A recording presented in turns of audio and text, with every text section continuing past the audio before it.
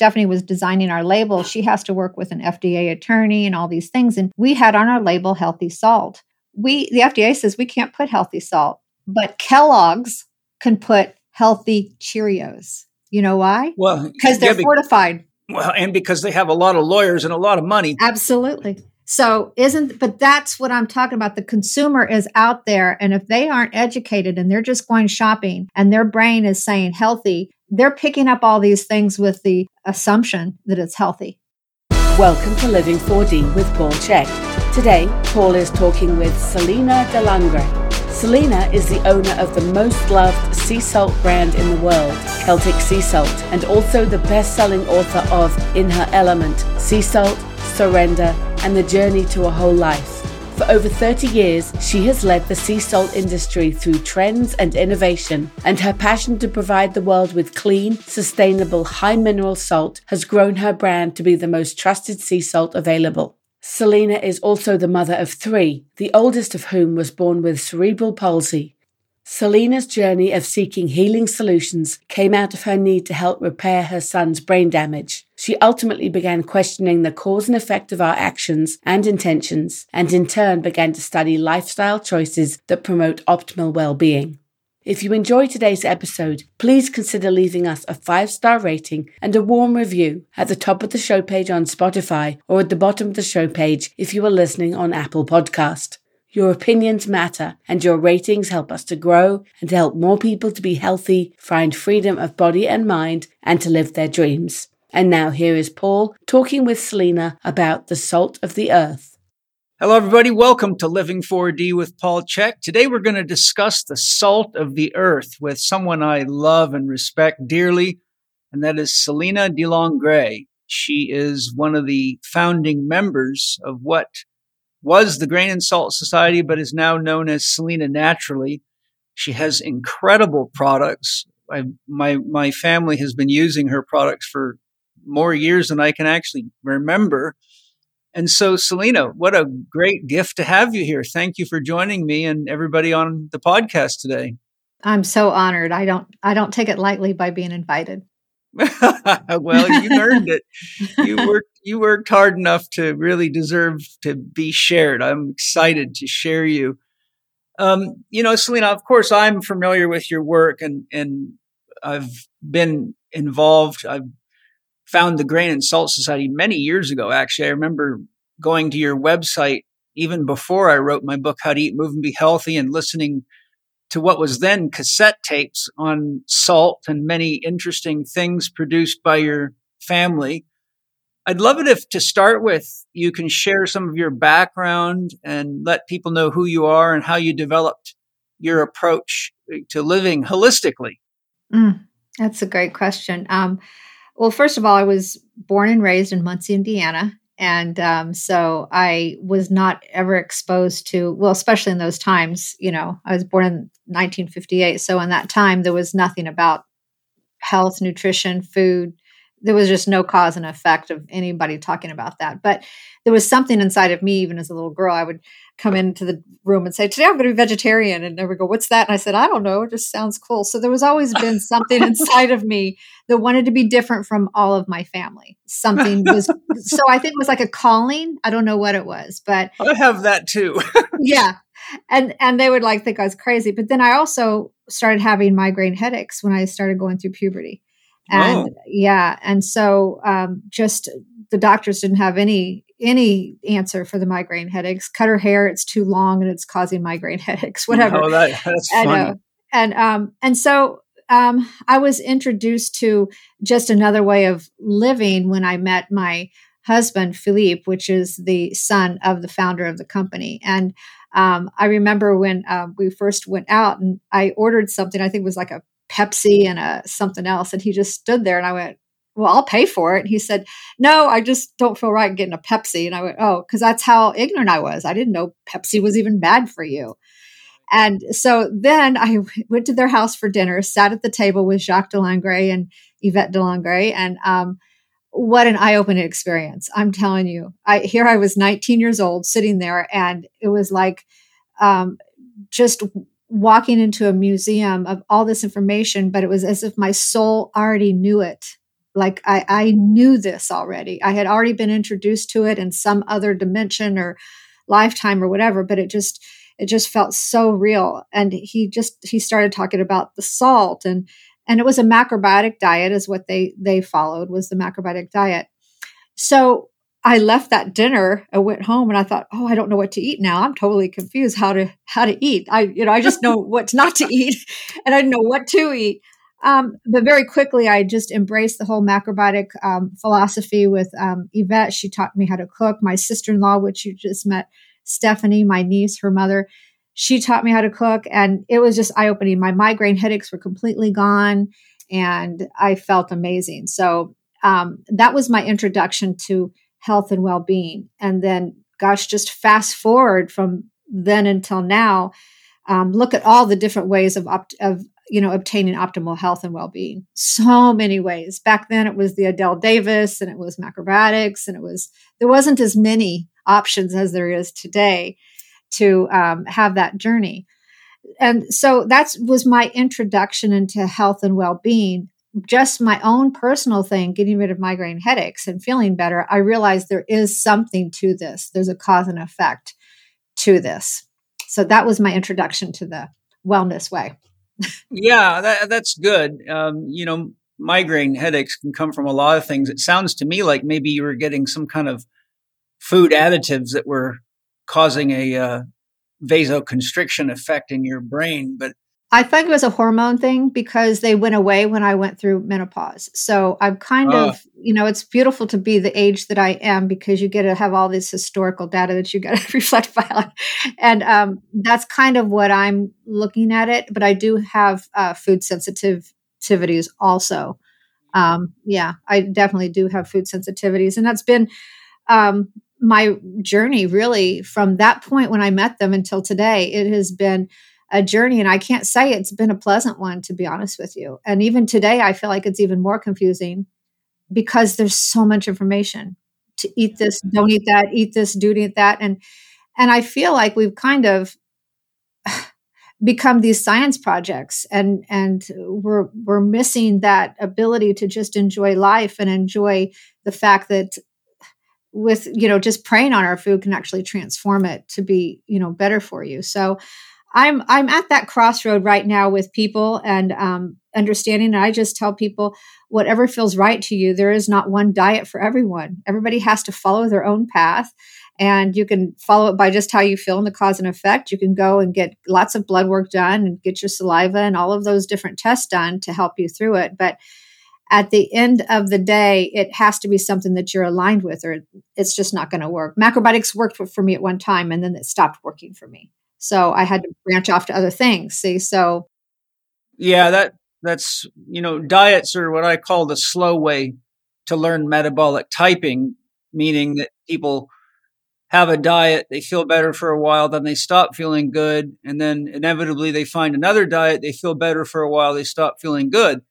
But when you break it all down, if a person does what you're implying and pays attention to how their body's responding literally from meal to meal, and learning that it's really usually about, first of all, quality. If the quality's there, like quality organic food, then that's covered. Then it's what is the ratio of plant foods versus animal foods, to keep it simple. Animal foods generally, as you know, have more fat in them. So most people just need to identify what is the amount of flesh food versus the amount of plant foods that is the right for their metabolic needs, and then pay attention to how things like exercise and stress and environment change what one needs. And I think that's the key relationship that's missing. And the result of not developing that relationship is people keep having to reach towards the experts' opinions, not realizing that most of those opinions are really the products of what worked for that expert, but is now being touted as what should work for everybody. Yet paradoxically, we're as different on the inside as we are on the outside. So what makes Paul Chek feel fantastic might make you feel terrible, and vice versa. So I think it's the benefit of the internet and all the access to information is that we have more choices to gather information and make informed decisions. But if we keep cutting ourselves out of the equation, then you have the syndrome of a menu that's got so many items. Everyone just sits there and stares at the menu while the waitress wonders when the hell you're going to order because there's just too much to choose from. That is so true. And if you remember the newsletter, I was just looking at an article that you wrote in the newsletter. Oh, yeah? Yes. Yeah, that was a while ago. But that's what I really enjoyed about our newsletter was just all the diverse ways and the professionals and telling how their success and how they did it. And didn't stay with just one way, not just because there are many ways for everybody. Is the newsletter still available? No, we stopped it when I hired someone and gave me advice and said that people don't like printed material anymore. We need to go electronic. And so we went electronic, and I didn't get one reply. When I was mailing out 85,000 newsletters. And when we went electronic, and we were getting letters, and people say, can I use it in my church? Can I use it in my school? But I don't think that I transition from print to electronic very well. If I could do it again, I would have turned that into a platform like this with the interviews or with blogs or something. But I did not transition the exit of the newsletter very well. But you do still have a fair bit of information on your website, don't you? We do have that. We do have all these articles available on the website, but I was realizing what keeps me passionate about the company was the newsletter kept me passionate because I was able to sharpen my tools by all the different information that was always coming in from all over the world. And it felt that was such a great thing to do. It disciplined me to expand my knowledge. Right. I think the simple solution is to start a blog because you can write that electronically and it's easily accessible as a URL. So, I think your newsletters were fantastic, and I would encourage you to, if you want to keep sharing and using that as your own way of doing research and sharing what you find, then a blog is a fantastic idea.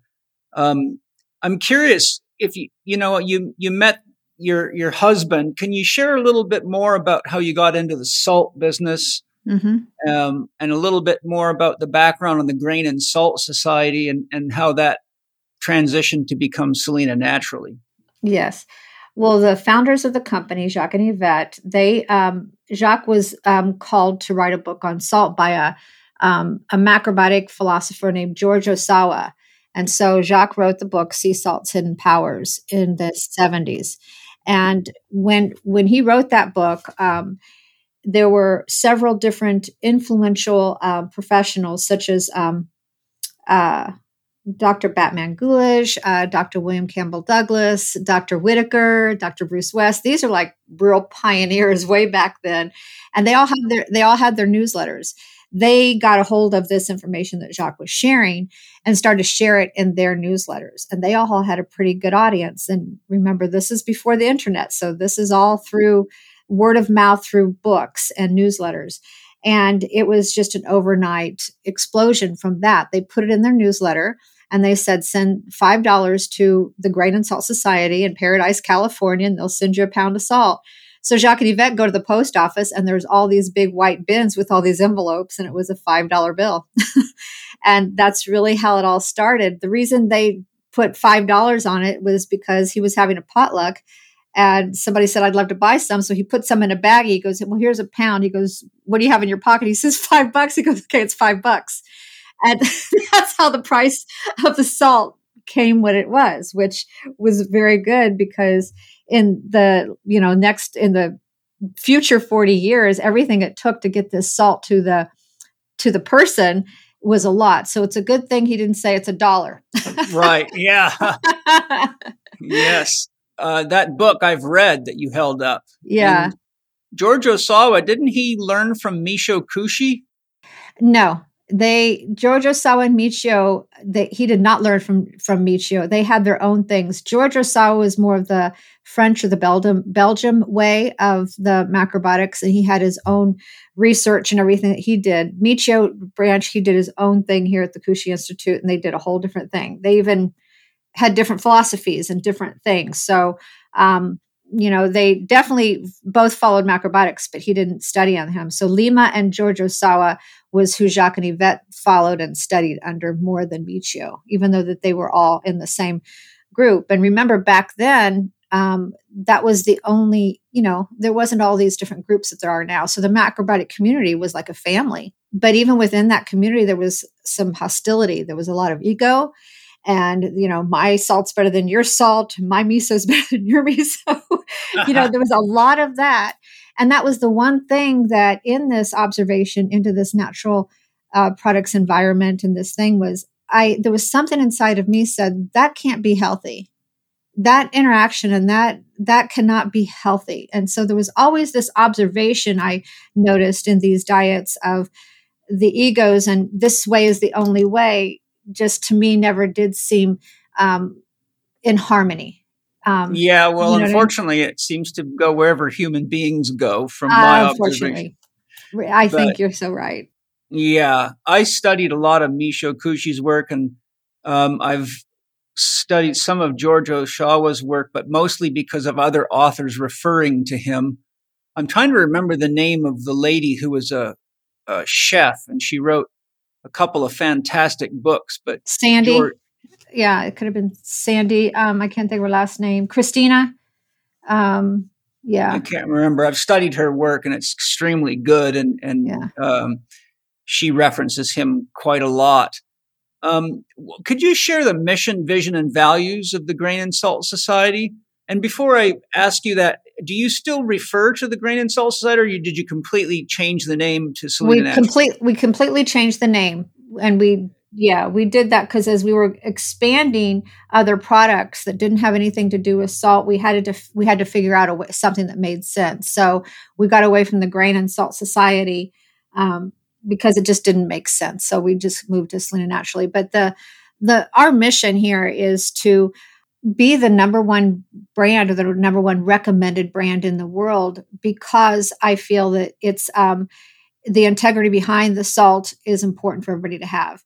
And by being that number one brand in the world, my mission is to empower young people with those resources. So I want to take the resources and the profits from the company and be able to empower young people. Are my values. I love to empower the younger generation. So to empower the younger generation with those profits and resources from the salt. I also my vision is to partner with more people like you and that amazing man, Dolph, that you just introduced me to. I sent him all my salts, and he did like a profile on all of them. And he said the flower of the ocean, he said, it's almost like not even from this planet. It was so interesting what he said. Oh, it was interesting. Said, but my vision is to really, because I will do all this analysis on all these salts, but I'm not a doctor and I don't know that. So it's important for me to continue to build relationships with people such as yourself and all these people behind me, so they can help me understand what do all these analysis mean to our body and why does it matter? So that's the mission that I have for the company.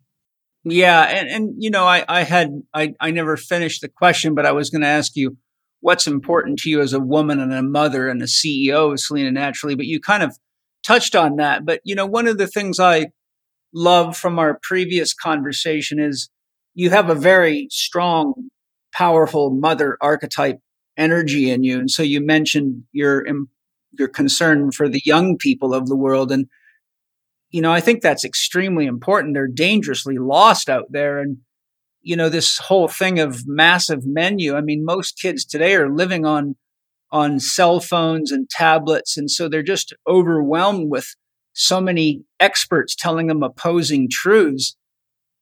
It just seems like there's a real desperate need for wise elders like yourself. And that's one of the reasons I love my podcast is there's a lot of younger people that listen to it. And I like to be able to, give them experts like yourself and resources where they can get real healthy products and foods and learn how to think constructively instead of just being told what to do. So are there any comments you'd like to share as a mother and as a woman that understands what young people are going through right now with regard to what you guys offer? Yeah, I'd like to share that. This is a note that I just got from a little girl. There's a little, all of my employees, I told them that there was a theater that just started here in Asheville, North Carolina for young people. And I told everyone here that I would pay for their kids to go and I'd sponsor them and pay for all their expenses to go. Well, after I did that, there was one employee's daughter that gave me this note. Do you mind if I read it to you? Please go. Yeah. Okay. Dear Selena, thank you so much for everything. I am so grateful that you have been able to pay for my theater. You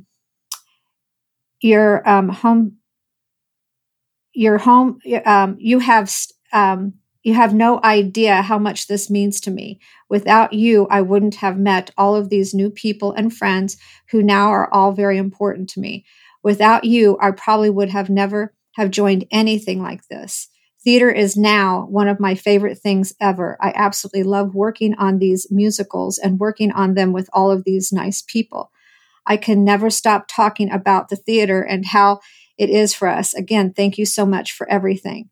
Now, a little bit more about this little girl is during the COVID, Paul, she went backwards. She couldn't socialize anymore. Her mother was really concerned because she just couldn't even socialize. And she would almost start crying. She just lost herself.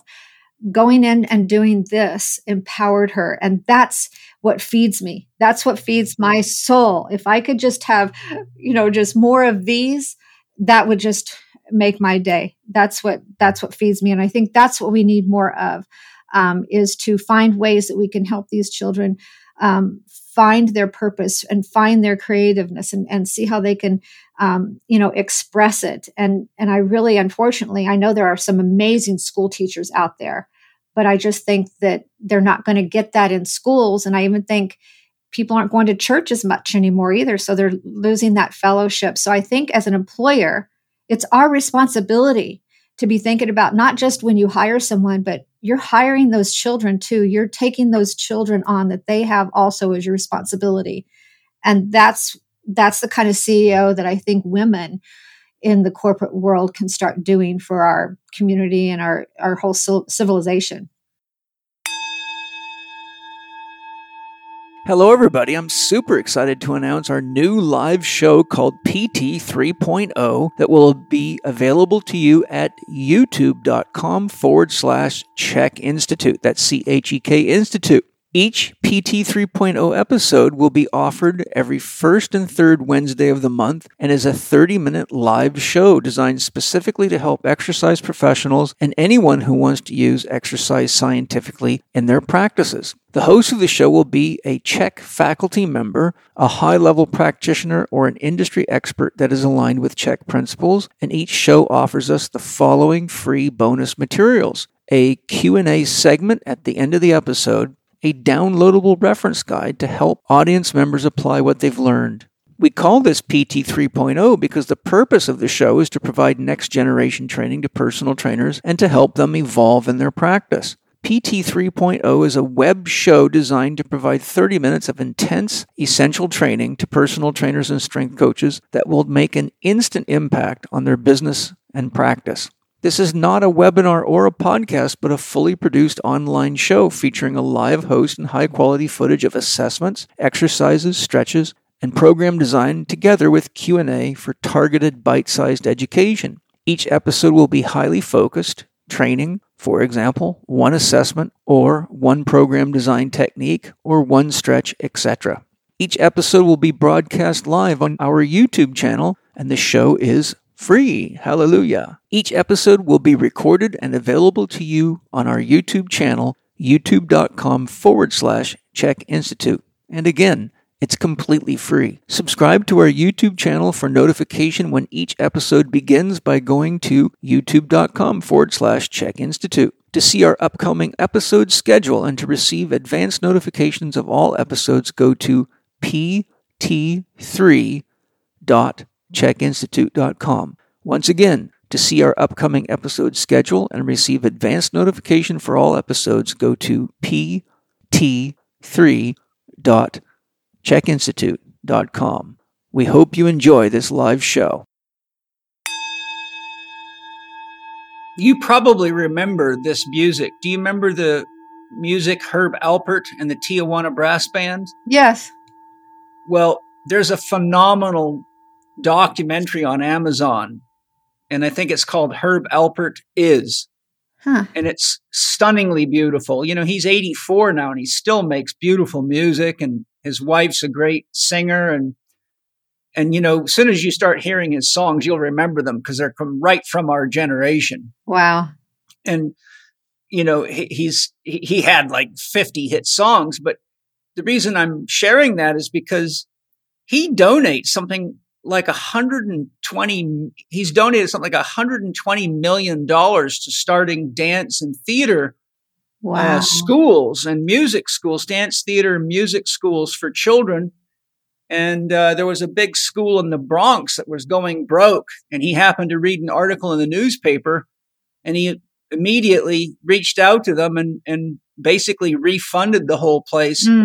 So in the documentary, it shows all the work he does to donate huge amounts of money to do exactly that, because he really feels that there's a lack of creative expression for young people and how dangerous that is. So he puts a huge amount of money into that. And he's such an incredible man. I think anybody would be tremendously inspired. Not only that, he's an amazing artist and a sculptor as well. And he's got beautiful art. But I just wanted to share that with you with everybody listening, because I've watched it 2 or 3 times now, because when I see a soul that gifted and that powerful and that humble and beautiful, it's just like I can't help but share it with people, which is why I want to share you.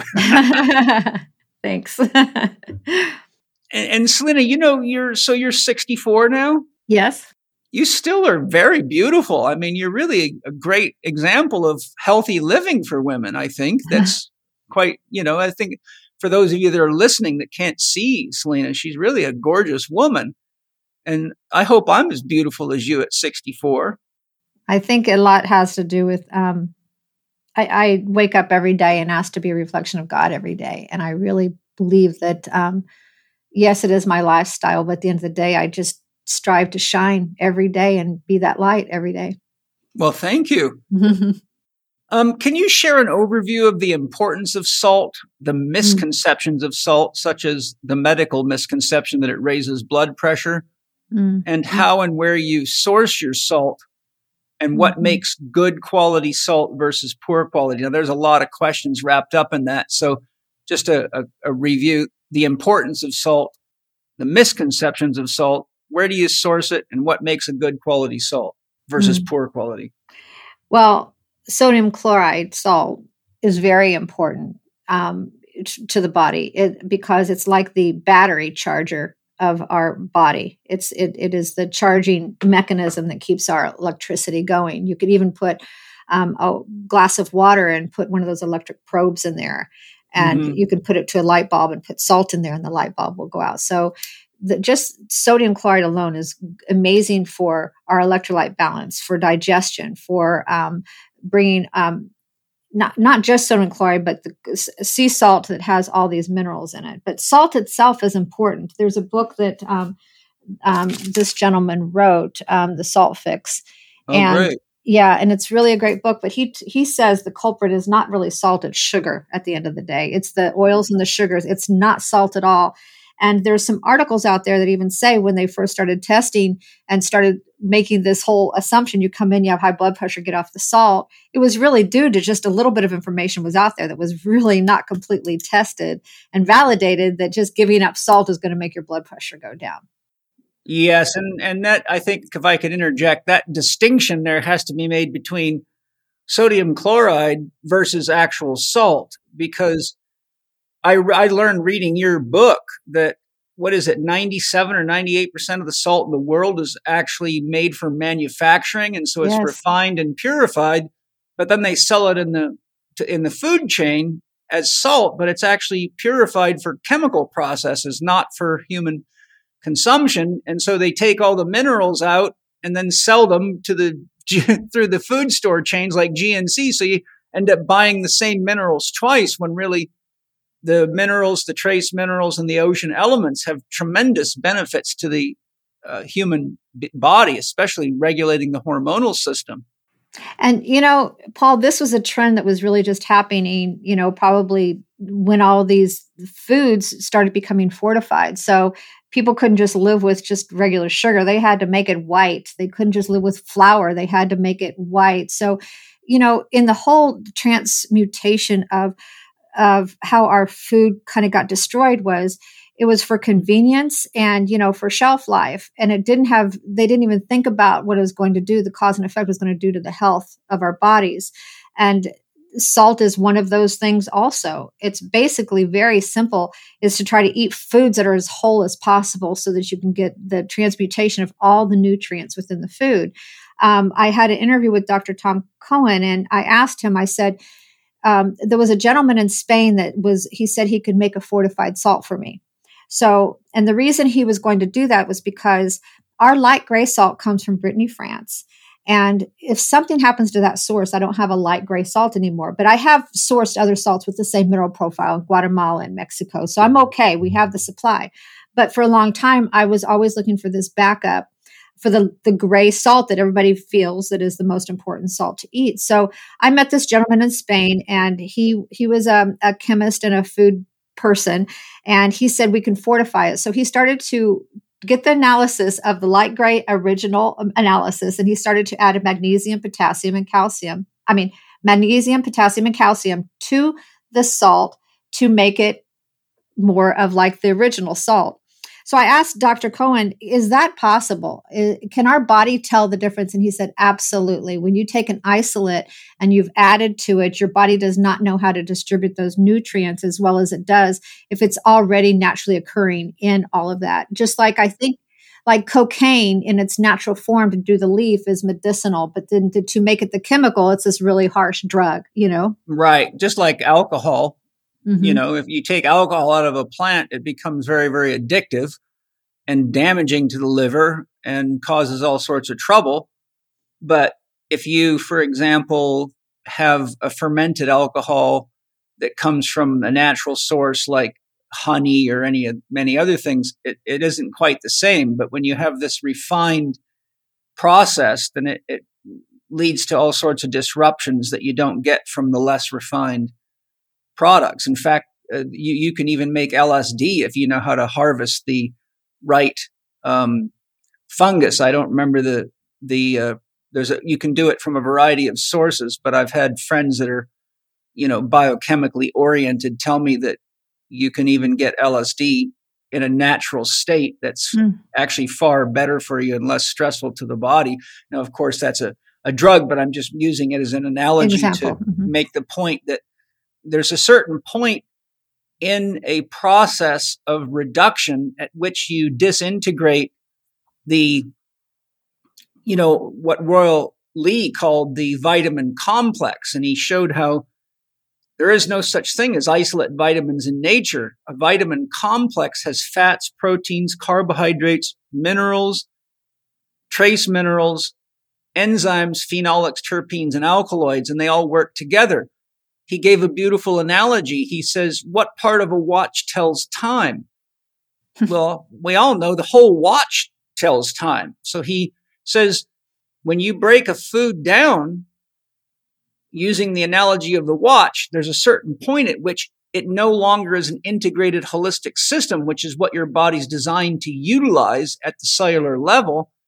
So what happens is he describes how taking isolate vitamins is like eating parts of a watch. So if you eat 1,000 sweet pans, we'll call it 1,000 milligrams of ascorbic acid, your body has to run around and scavenge all the rest of the pieces of the watch to put that ascorbic acid back into a functional complex, which then leaves you with a deficit of other nutrients. So he describes how people keep taking all these isolate supplements, not realizing that they're creating other deficits as a knock-on effect.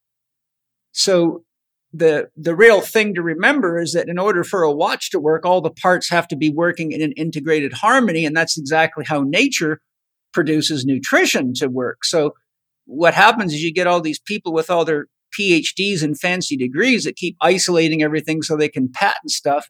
And the next thing you know, we've got a field, we've got a long running field of nutrition and dietetics, supposedly educating dietitians, yet we're the fattest, sickest, most tired people we've ever been, while we have the most information we've ever had. Why? Because it's all based on reductionist science, not holism. Well, I can even add to that. When my Stephanie was designing our label, she has to work with an FDA attorney and all these things. And we had on our label healthy salt. The FDA says we can't put healthy salt, but Kellogg's can put healthy Cheerios. You know why? Well, because they're fortified. Well, and because they have a lot of lawyers and a lot of money. Absolutely. So but that's what I'm talking about. The consumer is out there, and if they aren't educated and they're just going shopping and their brain is saying healthy, they're picking up all these things with the assumption that it's healthy. But it's there's actually a name for that. I don't know if you know this, but because I've studied the science of marketing and how the brain is programmed, because I wanted to see how they keep doing this, selling junk so effectively. The term is called an empty signifier. An example of an empty signifier is seeing on a package food that is good for you, or the word healthy. Right. So what they do is they use words that have a preconceived concept, such as healthy or food that is good for you, but they put it on top of a box or a package full of garbage that costs them pennies and sell it to you for dollars. And you actually, particularly mothers buying this food, think, oh, this must be good. It says it's made naturally, but that's classically called an empty signifier. So what they do is they trick you by using words that have preconceived notions that you think add value, but they actually are being used to give you something of no value. While you were talking, you mentioned all the white salts and white foods. And I wanted to share a little history with you and the listeners. Do you know where the history of white foods being so popular comes from? No, I would love to hear that story. Well, back, I believe it was the 15 or 1600s, the British royalty were the only people that could afford the manpower and the labor to sift grains until they got all the fiber out and all the germ out as much as they could. So they were left with nothing but the starch, which we now call white flour. And they made breads, cakes, and pastries and things out of this amazingly white flour. So all things white became to be associated with the royal family. Mm-hmm. So everybody wanted to emulate them. So now we see white salt, white milk, white bread, white stuff. But what people didn't realize is that the process of making it white obliterates the nutritional value. And they now even use, and have been for a long time, use bleach and other chemicals to whiten food, just like people chemically whiten their teeth instead of using quality toothpaste.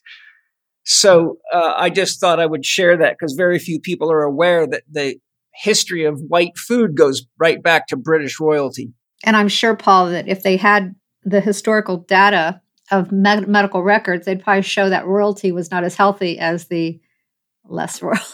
Well, we know that because look at all the scandals they're involved in all the time. Amen. Yeah. You know, now, one of the things we didn't touch, but I'd like to hear you talk about is what is it for the person listening that distinguishes a good salt from a poor quality salt? If someone doesn't know how to find you, let's say, which is already going to be good salt, but what would be a tip or two if you're in the supermarket and you just want to buy a good salt versus a not so good salt? What do you look for?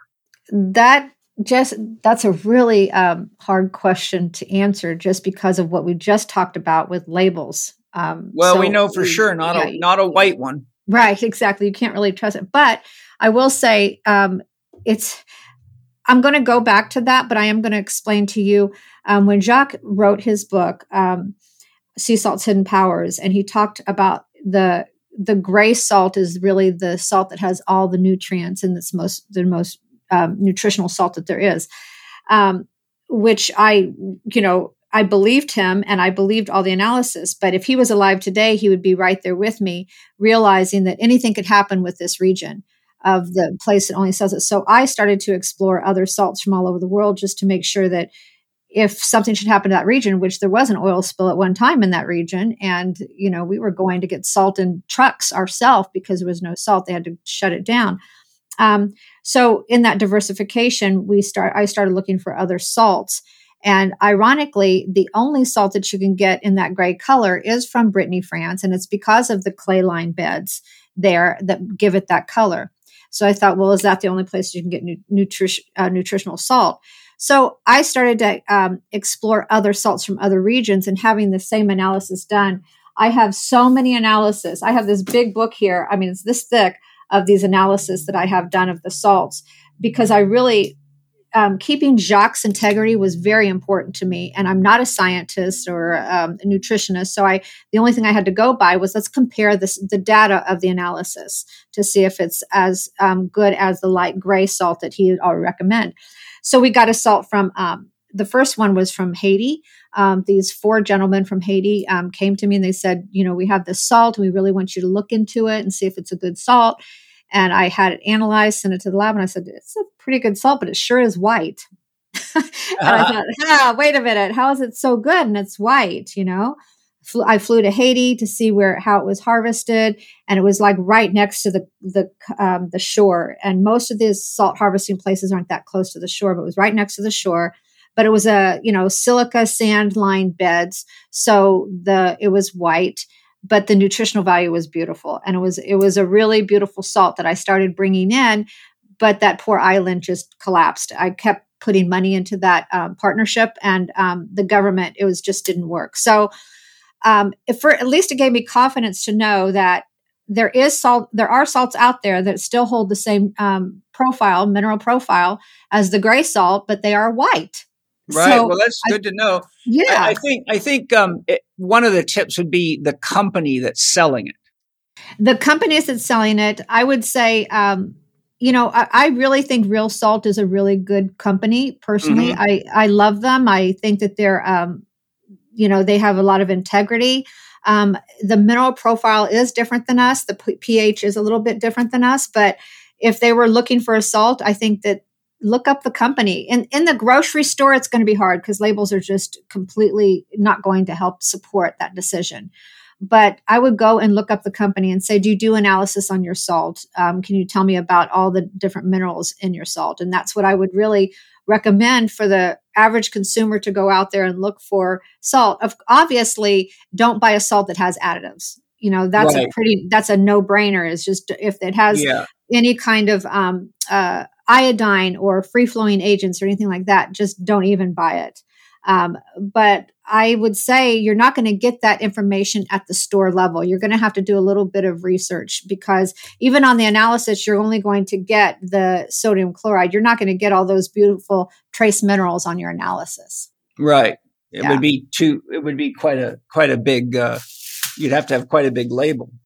You would have to have a big label, and also the nutritional panel only gives you the opportunity to give a certain percentage. You know what I mean, on the nutritional panels. Okay. So you wouldn't be able to do that. So I'm sorry I didn't really answer that question very well. I think it really just goes back to going to the company, look at the brand, and everybody has a phone, and just look up that brand and say, do you have analysis on your salt? And do they have minerals? So that would be my main thing, because you can't go by the color. You can't go by the package. You really can't go by any of that. Well, the other thing is, now you'd typically have to buy it to do this, but I think this goes back to what we discussed earlier about paying attention, and that is simply put some of it in your mouth, wet your finger, dip it in the salt, put it on your tongue, and pay attention to how your body responds. Exactly. And what I like doing is, we have a variety of salts from you, but Angie, my second wife, gave me a gift of a beautiful box set with 50 different salts in it from around the world, everything from these volcanic salts to, wild, all sorts of colors and all very, really high quality. So I would just test them and might just ask my soul, which ones do you want to play with for a while and taste them and just see how my body responds and what does my energy do. But I found that, if you get a sense of increased vitality or a sense of centered energy, then that's a good one. But if you get something that tastes sharp or seems to pull your energy down, I found the better the salt is, the more it tastes almost food-like and the less it tastes harsh, like a chemical. Like a chemical, like an isolate, Yes. Yeah. Like, for example, there's a big difference between eating acerola cherry as a source of vitamin C and ascorbic acid. Ascorbic acid is very acidic and sharp, but acerola cherry is a very concentrated form of cherries. So if you just say, there's an example, I think just paying attention and that practice is so important, because if you start really developing an awareness of what your body's telling you with response to any input, you can do it with water, you can do it with food, you can do it with anything. I agree. And that's why at all of our trade shows, we have our salt there so people can taste it. We're very proud to have people have the experience and taste the salts while they're there. Hi, everybody. One of my favorite Symbiotica products, which I love to use when you got two kids in the house that bring home all sorts of stuff from school and have runny noses and coughs like kids often do. So if I need a little backup, I get out my Symbiotica liposomal vitamin C. Tastes great, feels great. I use it regularly, and it's just a good backup plan to support your immune system. But better yet, I've got Shervine, the creator of the product, right here to tell us more about it. So Shervine, what's unique about your liposomal vitamin C? Well, this has evolved over the years. This is our 9th iteration, and this is coming from fermented cassava, not coming from corn. And it's in liposomal form, and we also have added compounds in there, including biotin and potassium bicarbonate, which is a very highly absorbing form of potassium. This right here is delicious. It is delicious. Okay. We're using organic vanilla and organic extracts and citrus bioflavonoids, and you're getting 1,000 milligrams of fermented vitamin C in liposomal form. So we're talking about pure absorption. So if you're, you got the everyday cold, or you're feeling the chills, or you just need a boost in your immune system, boom, you can hit that right there. It's good for children. It's good for, elderly. Anyone can have it. And it is one of my favorite products. Or if you're going to go on an airplane or being around a lot of people that aren't healthy and you just want a little immune backup or immune boost. Absolutely. That's delicious, high absorbing, and gets to the subcellular level almost immediately. And kids love it. Kids love it. I haven't met anyone that doesn't like the flavor. It's beautiful. Yep. So to get your Living 4D discount, go to Symbiotica.com. That's Symbiotika.com.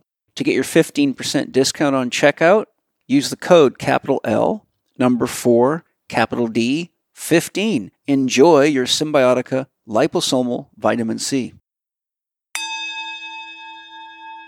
We've talked about this a little, but I'll give you a chance to add more. High quality salt is an important source of minerals and trace minerals and other nutrients from the ocean. And I really loved reading your book that I got from you guys years ago, because it went into all the different minerals and talked about the trace minerals from the ocean and many other very, very interesting things. I was fascinated with what I learned from reading books and articles and listening to audio tapes from your Selena Naturally, which was the Grain and Salt Society.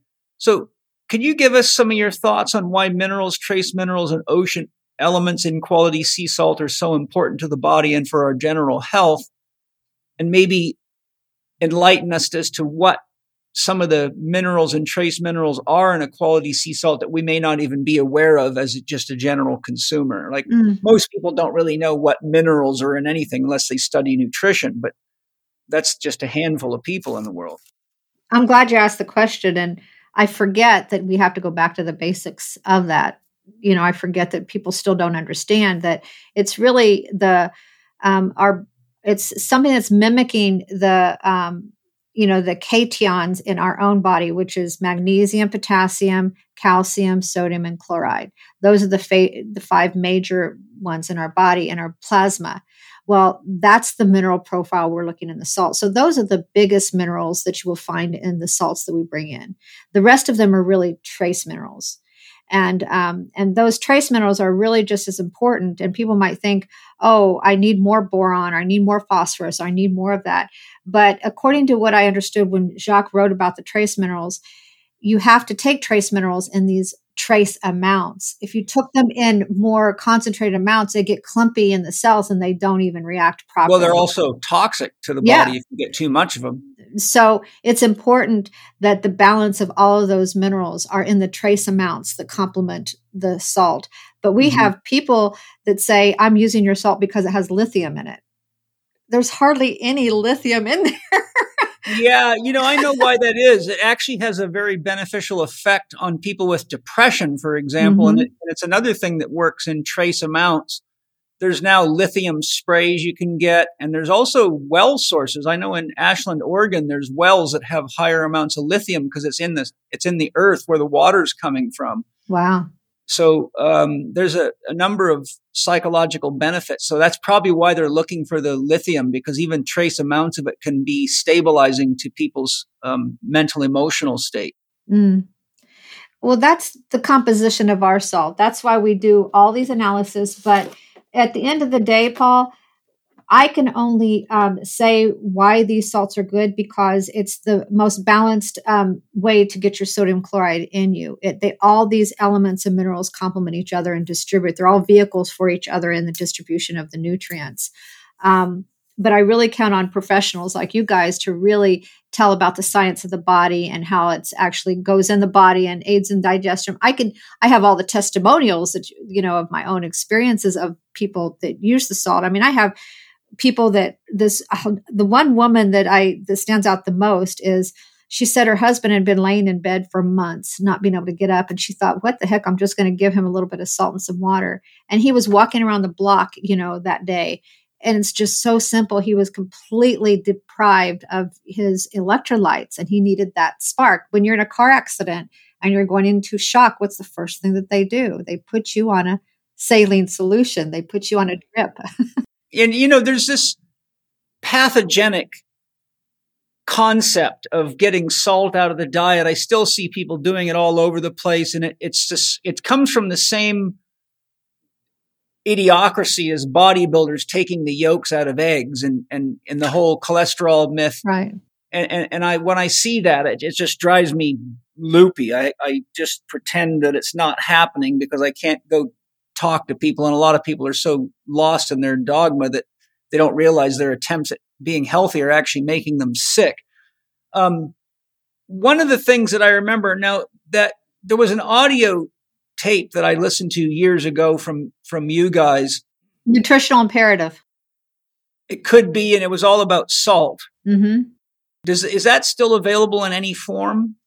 No, but we probably could bring it back available. I think you should. I found it. That's I found it idea. Excellent. I still have it in my library on audio cassette. That's a great idea. I go back and revisit these things on sort of a cycle, so I don't forget things. But I have forgotten more than I probably remember. But one of the things that was talked about, it was either in the audio or in one of the books, was all the trace elements from the ocean and things like micro doses of plankton and other things. I thought that was really important.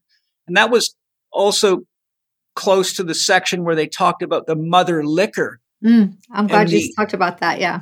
Yeah. I think a lot of people don't understand the mother liquor. And I remember specifically when I first started getting salt from you guys and I would open some of the bigger bags, it was moist inside. And I said, there's the mother liquor. And that's that. And that fluid is millions of years old, so you're getting the beauty and the vitality of the oceans way before cruise ships and oil ships and military weaponry and all sorts of crap poisoning the ocean. I think that's quite a gift. You want to share something on that aspect of it, some of the trace elements and the mother liquor? Yeah, the mother liquor is like the drippings of the salt. So when our salt comes in these big 55-pound bags, we poke holes in the bottom because every time it is transported here, there's little tiny crystals, and those crystals break open. So it's like the pulp of a citrus. So when they break open that brine, mother liquor, the bitterns, releases from that. So so the customer's not getting half brine and half crystals, we actually drain that salt and we get big gallons of it. I'll have to send you a couple bottles of just the drippings. I would love that. Yeah. Because it's amazing. We sell it for baths.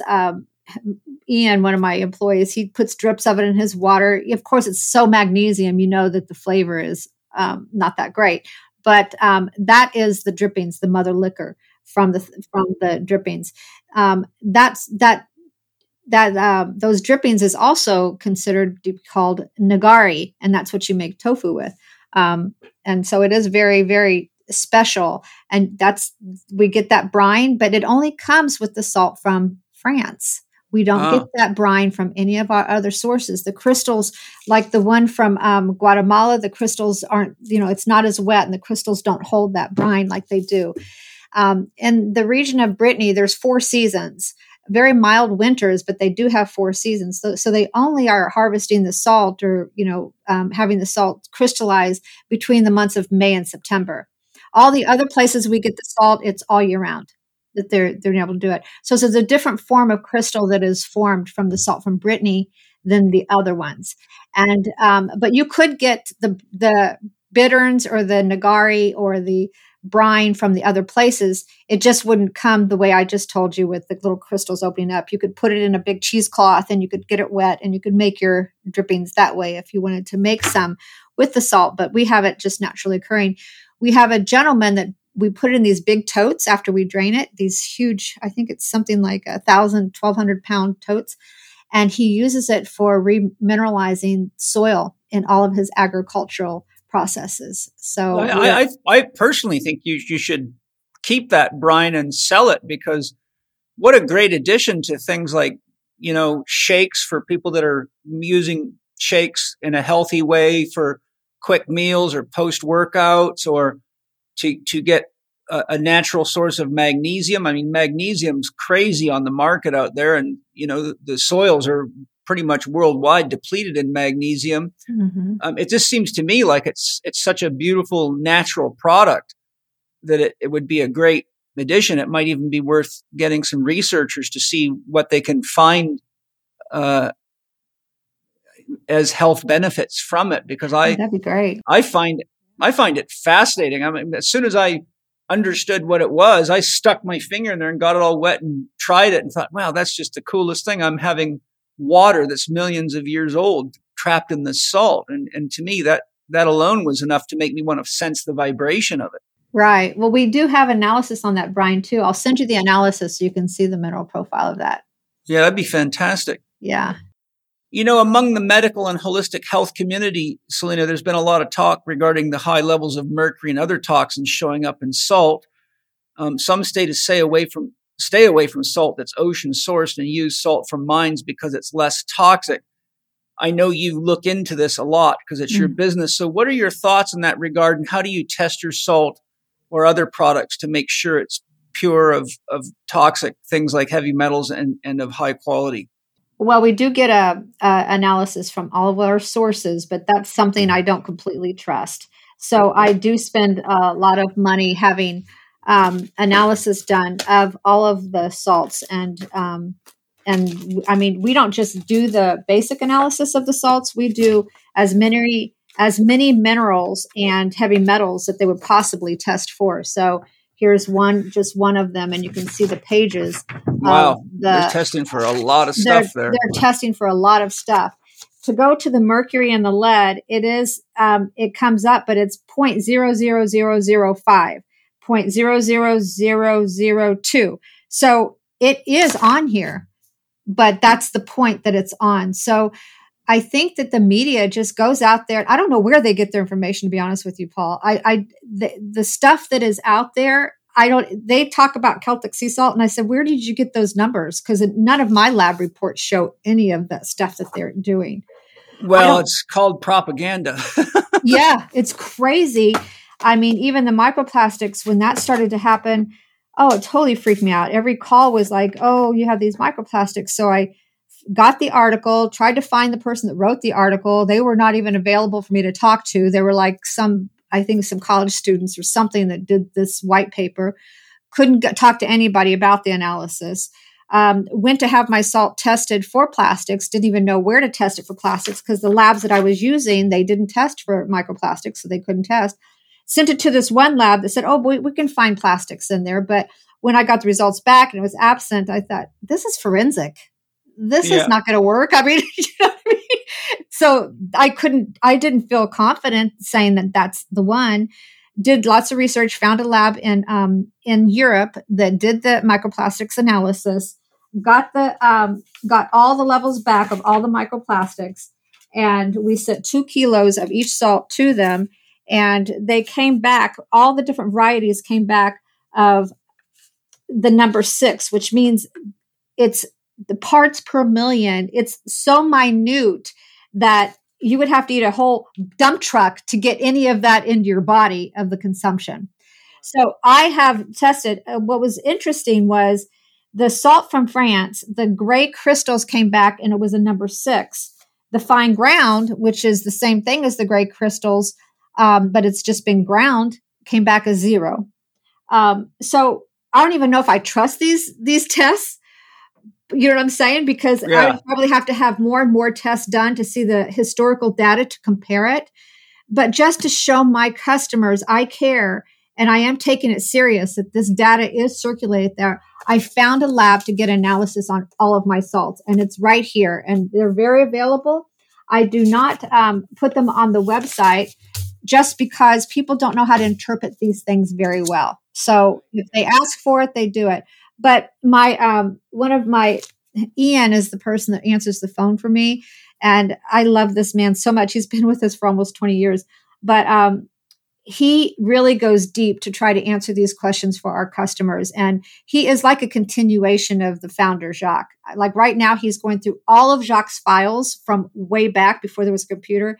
Jacques was talking about vaccinations way back then. He had a book that we used to sell called What Price Vaccinations? I mean, he goes way back. He was definitely a channel pioneer before his time. And we have all of his files and we're going through all of his things that he did research on. And we feel like we're just channeling his spirit. But Ian went in and did all this research on plastics. We also have this on our website, this information, so you can really understand more about microplastics. There's more microplastics in the air that we breathe than showed up in my analysis. Yes. One of the other things that I think is important to consider when you're getting a lab analysis like that is that if they're doing microplastics analysis and they're not doing an extremely good job of cleaning the equipment between analyses, then you can end up getting what looks like residues in yours that came from somebody else's product because they haven't cleaned the machinery. And this became an issue recently with investigations into the vaccine manufacturers for COVID because they found that a lot of these vaccines were tainted because it was tracked back to poor hygiene of the equipment. And so I think I won't say the name because I don't want any lawyers tracking me down, but it was one of the main manufacturers of the COVID vaccines were temporarily shut down because there was they analyzed their logs, their technical logs, and found that they weren't cleaning the equipment at all. And so they were getting contaminants due to the lack of hygiene in their laboratories. So if they'll have these problems with vaccine manufacturers, you can rest assured they have it in other labs as well. And I think, you are talking about, like you said, you have to eat a whole dump truck load of salt, which you'd either be a very old person or dead from the process. But, I wanted to bring that up just because this is something that's kind of a buzz out there in the health community. And like a lot of things, it's just hyped up. But it was important for me that people know that I've already explored this with you. And I wanted to bring it up in the podcast so people know that there is the difference between propaganda and actual fact, and that you have tested all your salts very, very thoroughly. When we met and you showed me all these documents before, I'm like, wow, I didn't expect you to be that thorough. And like you just showed, there's like 4 pages of analysis of, probably 80 or 100 or more different potential things that could be found in there. And I've used your salts for a long time. My whole family, we love them.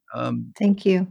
And thank you for letting me have this opportunity to share my truth, because we could go out there and do all these things. We don't have microplastics. We don't have that.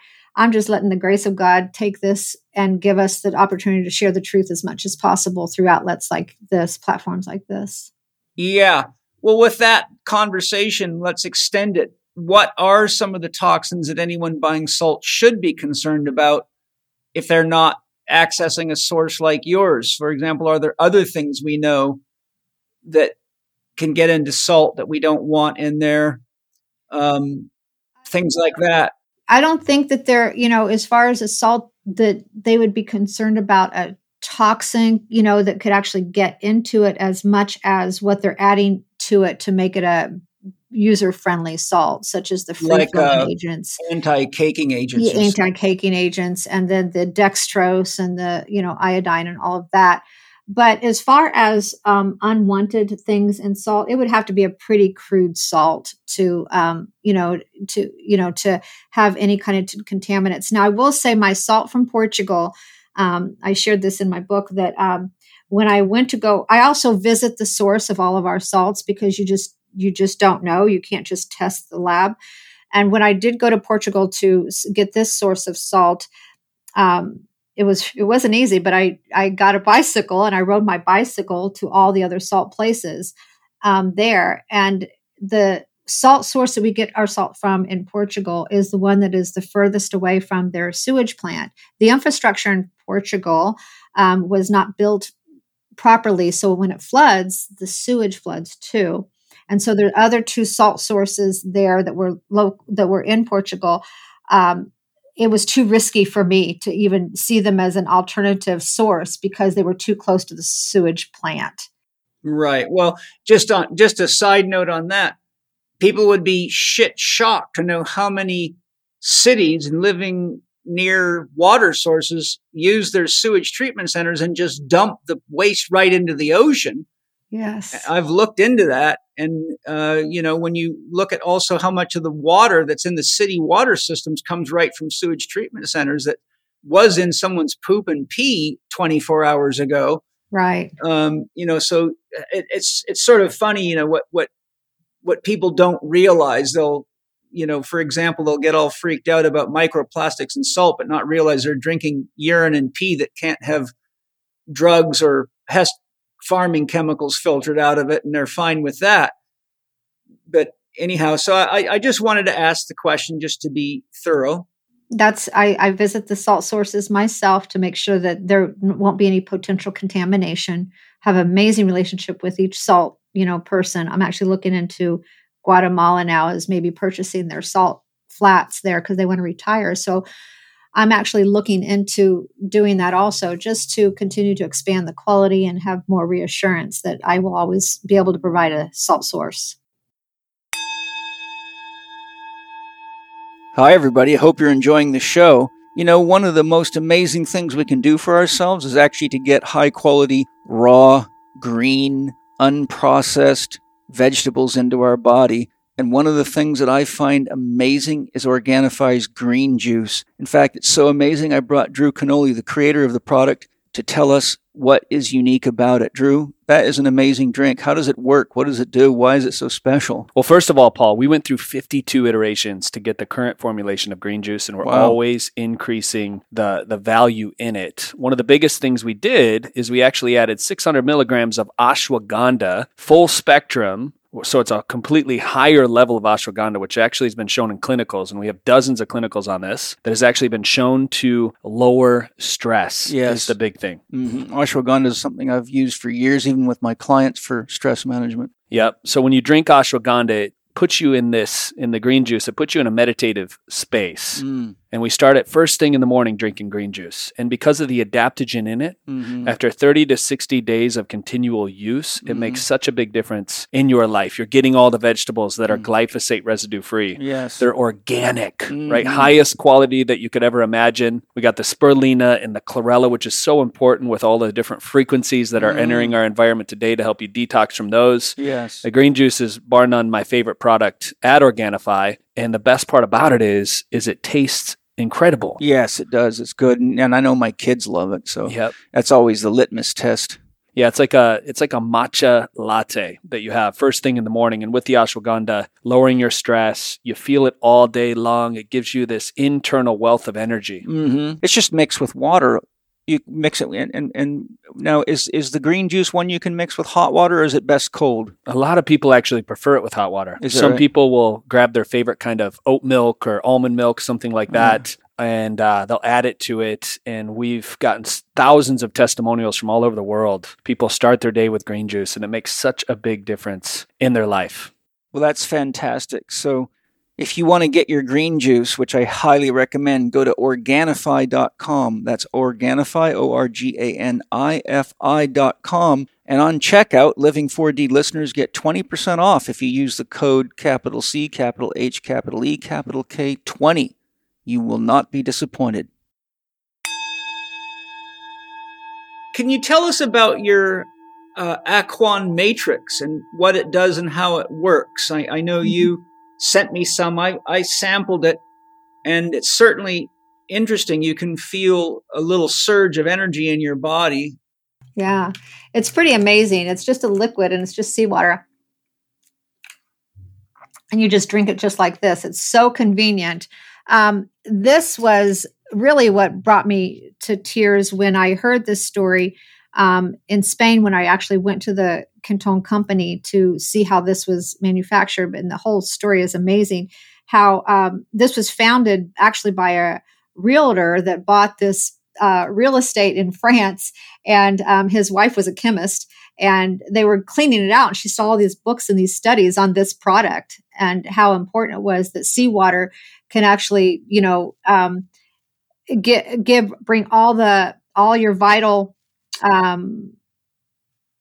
your vitals back in place if you did a blood transfusion. So this man, over 100 years ago, René Quinton, studied our body and realized that because the ocean has, like I told you before, the magnesium, potassium, calcium, and sodium and chloride, he realized our blood has the same thing. The fluid of our body has the same cations. So he said, well, isn't that interesting? What would happen if we took seawater and we used it as a therapeutic device to help, optimal well-being?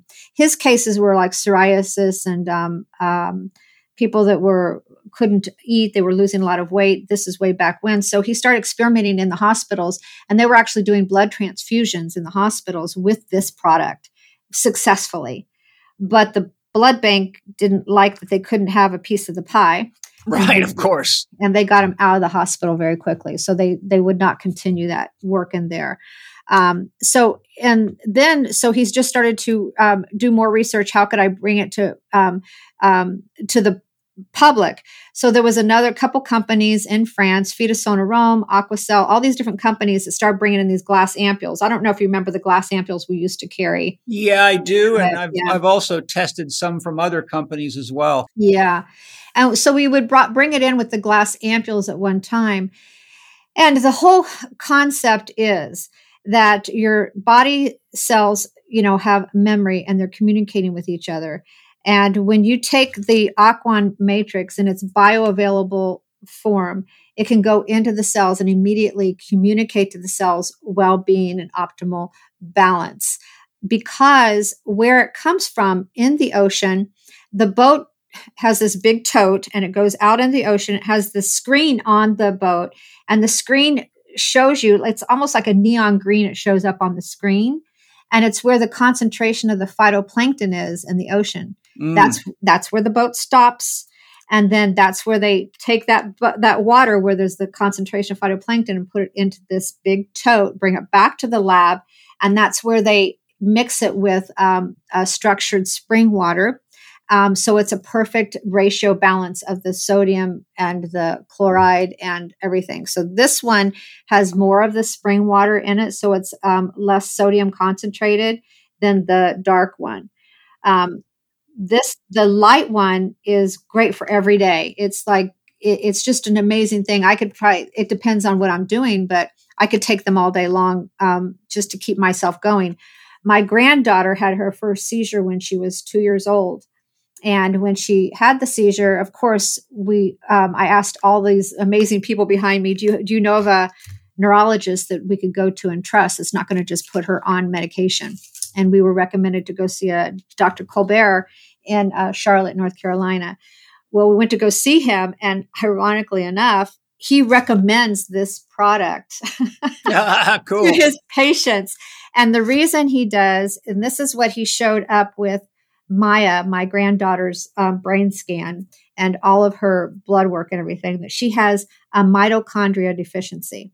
And that is probably what was triggering it. So he said, what he's realized is children that are born with a mitochondria deficiency are the ones that usually end up with autism. And the autism comes after they have been introduced to something. It could be Tylenol. It could be a vaccination.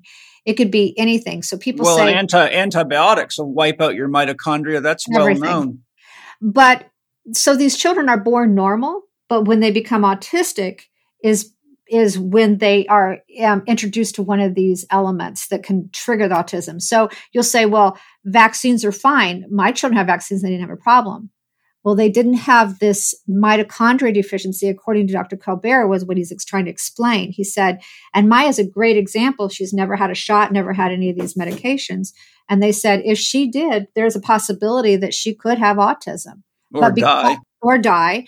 But because she has lived a very natural life, she's having these other seizures and things because of it. And we're handling it for that reason.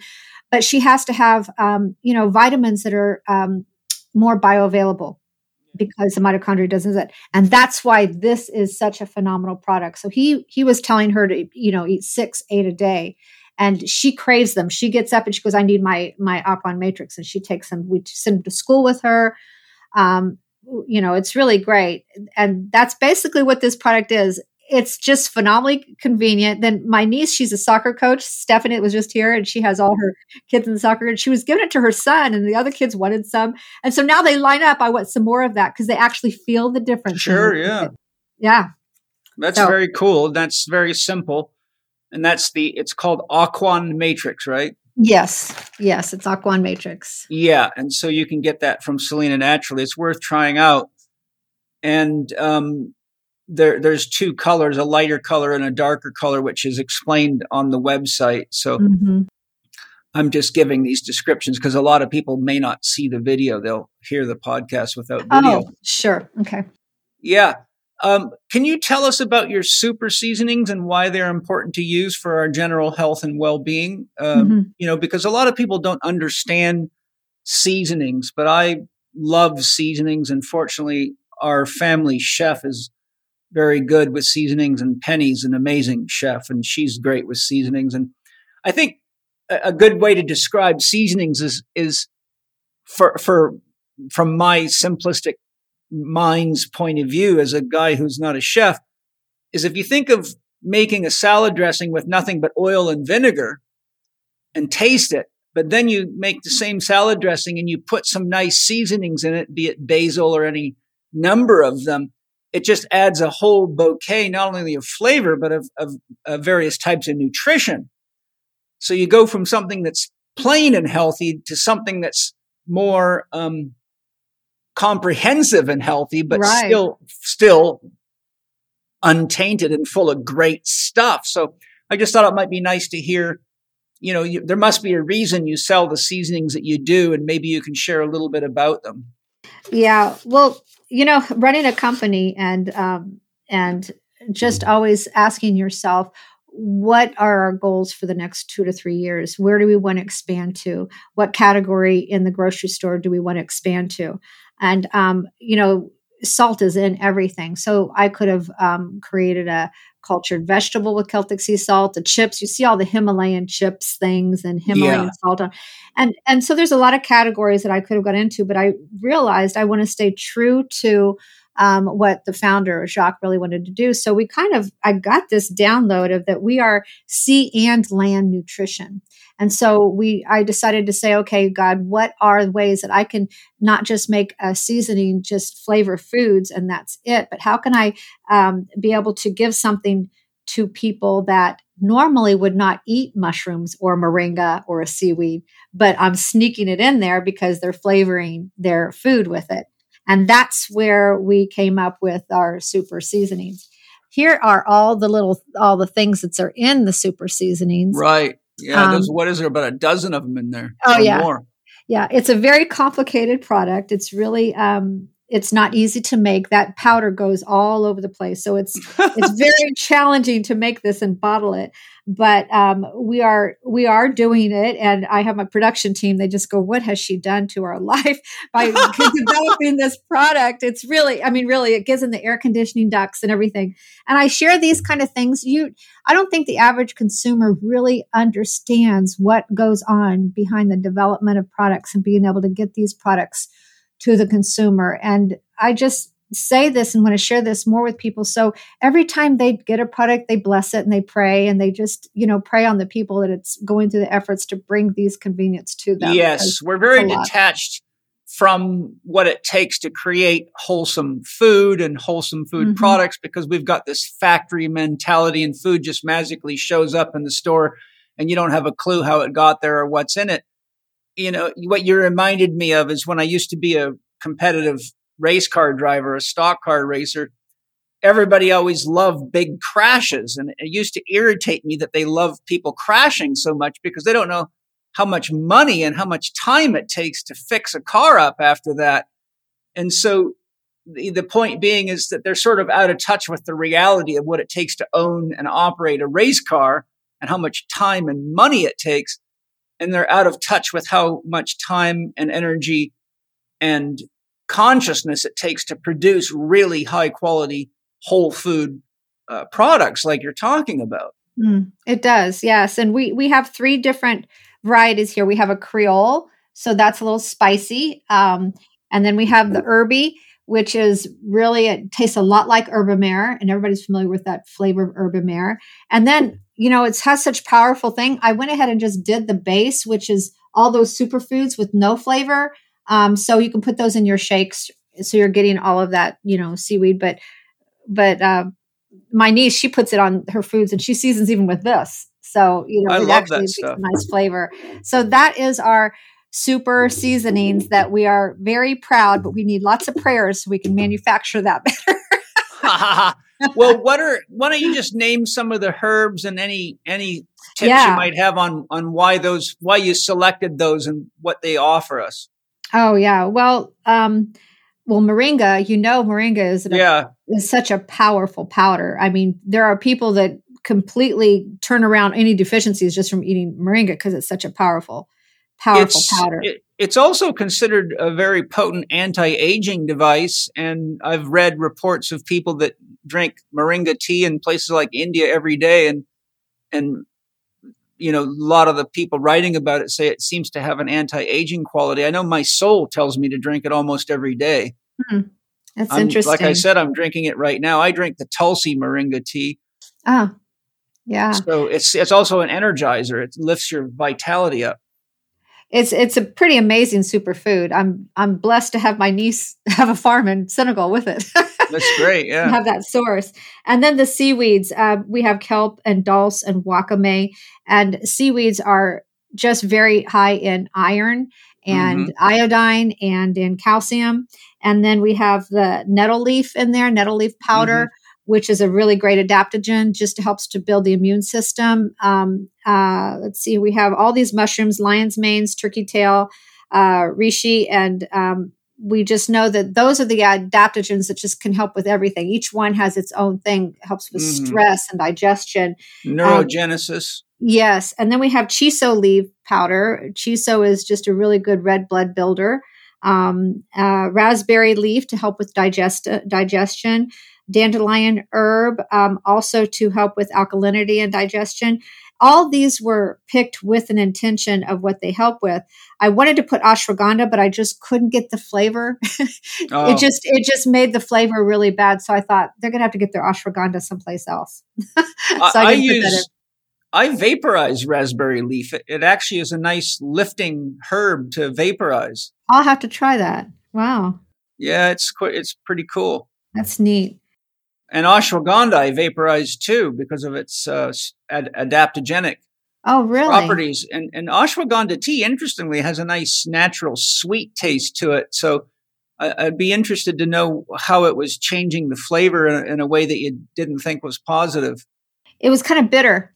Oh, is that right? Maybe it's the because powder was bitter. Maybe it's coming from a raw source. But I use Dr. Nick from Essential Oil Wizardry's ashwagandha tincture, and it actually tastes good in water, and it also tastes good when I mix it with my herbs and tobacco, and it gives me quite a nice, noticeable stress relieving effect at the end of the day. I'm going to have to try that. Yeah. Well, that's really good. Did you want to cover any more? Or did you kind of give us the herbs there? I gave you the herbs. Yep. I think you got those. Hi, everybody. I'm sure you've all heard of the benefits of bone broth, but I bet you don't know about bone broth protein powder. I found an awesome bone broth protein powder with Paleo Valley, and I asked Autumn Smith if she'd explain why hers is so good from Paleo Valley. Well, like you said, collagen is basically the fountain of youth, and most of us are not getting enough of it in our diet because maybe we don't have time to simmer bones on a regular basis. And so we created our powder to make getting the benefits of collagen for your joint health, for your gut health, for your mental health, really, really simple. And we sourced it from 100% grass-fed and grass-finished bones. So it is a beef bone broth protein powder that you can literally put in everything. It's tasteless. I add it to my son's smoothies. I put it into his desserts. You can even put it in soup and get all the benefits of collagen without all of the time and energy and investment. So all you have to do to check it out is go to our website at paleovalley.com. That's PALEOVALLEY.com. And you can use the code CHECK15. That's lowercase CHEK 15 at checkout. And I hope your family loves it. I know you'll love it. Keep your body healthy. Keep your kids healthy. And let's make the world a better place with Paleo Valley. Enjoy. As we were preparing for the podcast, which was probably a couple of months ago now, I can't remember, a while back, but you explained some of the real challenges you've had with the politics and corporate interests so you can retain or remain in business selling quality products direct to the consumers. I think it'd be interesting for the audience to hear about the kind of excuse the language, but horse shit you've had to put up with. Well, I'm not alone. Anybody that has played the game of getting their products all the way into mass distribution, this is just part of the things you have to do. But we started with the Grain and Salt Society, and we had our catalog and our newsletter, and we had, over 4,000 different products in the catalog. But this was before Amazon. So when we started the newsletter, people would write about things, and I'd say, well, I was frustrating them. They need to have a solution at their fingertips. That was one thing I thought it was hard as a mother to be. Today with the internet, you don't have that problem, but to be educated, and then you got to go find out where to get it. So I didn't want my newsletter to be like that. So when I would write about anything in the newsletter, I'd always want to try to find a source or a solution to offer to them. And immediately the sales would go crazy from those articles in the newsletter. So we had that many products in our catalog at one time. Well, we had a flood, and we were getting ready to go to print, and everything was destroyed. I had no flood insurance. It flooded my entire company, and we didn't have anything. So I had to very quickly pivot. And this is before COVID or anything, but this was a pivot that I had to do very quickly. So how was I going to pivot with no flood insurance and just lost every single thing and just went through a divorce and bought the company out. So I was scared to death of what to do, but tapped into God, and it's amazing how your spirit guides can guide you even in the most stressful times. Went and met with the FEMA, the people that were helping to give you a loan with the SBA loan. Sat there in line for hours and hours and hours, and I was in the wrong line. They said, "No, you're a business. You need to go over that line." So I went, and they said, I can't give you anything without a business plan. I said, "Give me a piece of paper because I'm not leaving." They gave me a piece of paper, and I wrote my business plan and gave it to them. I said, "This is what I'm going to do. We used to have 4,000 products in a catalog and newsletter. So I'm going to pivot now, and I'm going to go into distribution and really just focus on the salt and get it out there more into the distribution." So that was the first thing that God was saying, you might want to start pivoting the company and doing other things. And then, of course, Amazon was born, and there's no way I can compete with Amazon. We would promote a lot of these products in our catalog, and then these people would put it on Amazon, and then we would, we couldn't sell it anymore because people could get it on Amazon. So to transition from being a catalog and newsletter and only selling to our members, which we had over 80,000 subscribers to our newsletter at one time, we had to figure out what were we going to do. And that's when I wrote the plan and said, we're going to focus on salt, and I'm going to get salt saturated out there into the world, into distribution. I had not a clue what that meant, but what it meant was we were already in every single Whole Foods that there was, and we had developed that business just on our own with our relationships. And also because of people like you that went out there and said, you guys need to eat Celtic sea salt. So the demand started to grow. It was no advertising, nothing that we did. It was just because these beautiful angels that are influencing people to eat better started to tell people to eat Celtic sea salt. So all of Whole Foods has our salt. And so I met with the broker and sitting there, and they go, yeah, we can do this for 5% of all sales. And I went, of new sales? They go, oh, no, sales that you've already done. I said, I'm going to give you 5% of sales that I have accumulated all these years. Well, yeah, that's how it works. All right. That was hard to digest. And they said, that's criminal. Yeah. And you also have to go through distribution if you really want this to happen. So you have to go through UNFI and KeHE. So they said, and they get 25%. And I'm going, oh, okay. So right there's 30% just like that. So now we know why food's so expensive. Amen. There's a lot of middlemen. So in one day, this was October of 2011, we decided to go into distribution, and we did it. And, we went from all of our wholesale stores were like huge. They were growing and growing to they were just zero. They weren't selling any more direct. It was all going through distribution with that less 30% margin and all these free fills and everything else that you have to pay to get in there. It was so hard because I had to go our revenue went down almost $400,000 just because of a different channel of distribution. Wow. And that's what we had to do. But we're not alone. We weren't picked on. That's the game that's what you have to do. If you want to get your products out there, that is what you have to do. But I do know this, the people that get hurt the most in distribution are the manufacturers, the vendors. The stores, they got their back all covered because of their free fills and everything else. The brokers, they got their back covered. Everybody has their back covered, but it's the vendors that have to pay their way to get the products out there. And the producer. The producer. The people that are providing the product have to really pay to get the products out there. Unless you're a vaccine manufacturer, then you're safe. You can poison anybody and there's no ramifications. And the crazy thing about that one is all these people, and I just came to this conclusion because I've been going in different circles of my friends, and I'm thinking, and when I meet someone, they go, yeah, I just got the jab. And I go, really? You won't eat an apple that is not organic, but you will get that. I just not getting the two. Well, yeah, because you are endowed with common sense, which unfortunately isn't very common anymore. Right. So, but at the end of the day, the politics and everything, I'm not a victim. And in that, I just strive to do it. Right now, we're doing very well in all of those channels. It just was very hard for me to digest. And I felt there was a little bit of victim. I felt like a victim in it. Like I have no control over this, and they're taking all of our money and they're taking all of our profit. But you know what? I was victorious in it. I played the game. We made it through it. And it's the beginning that is the really hard thing to do.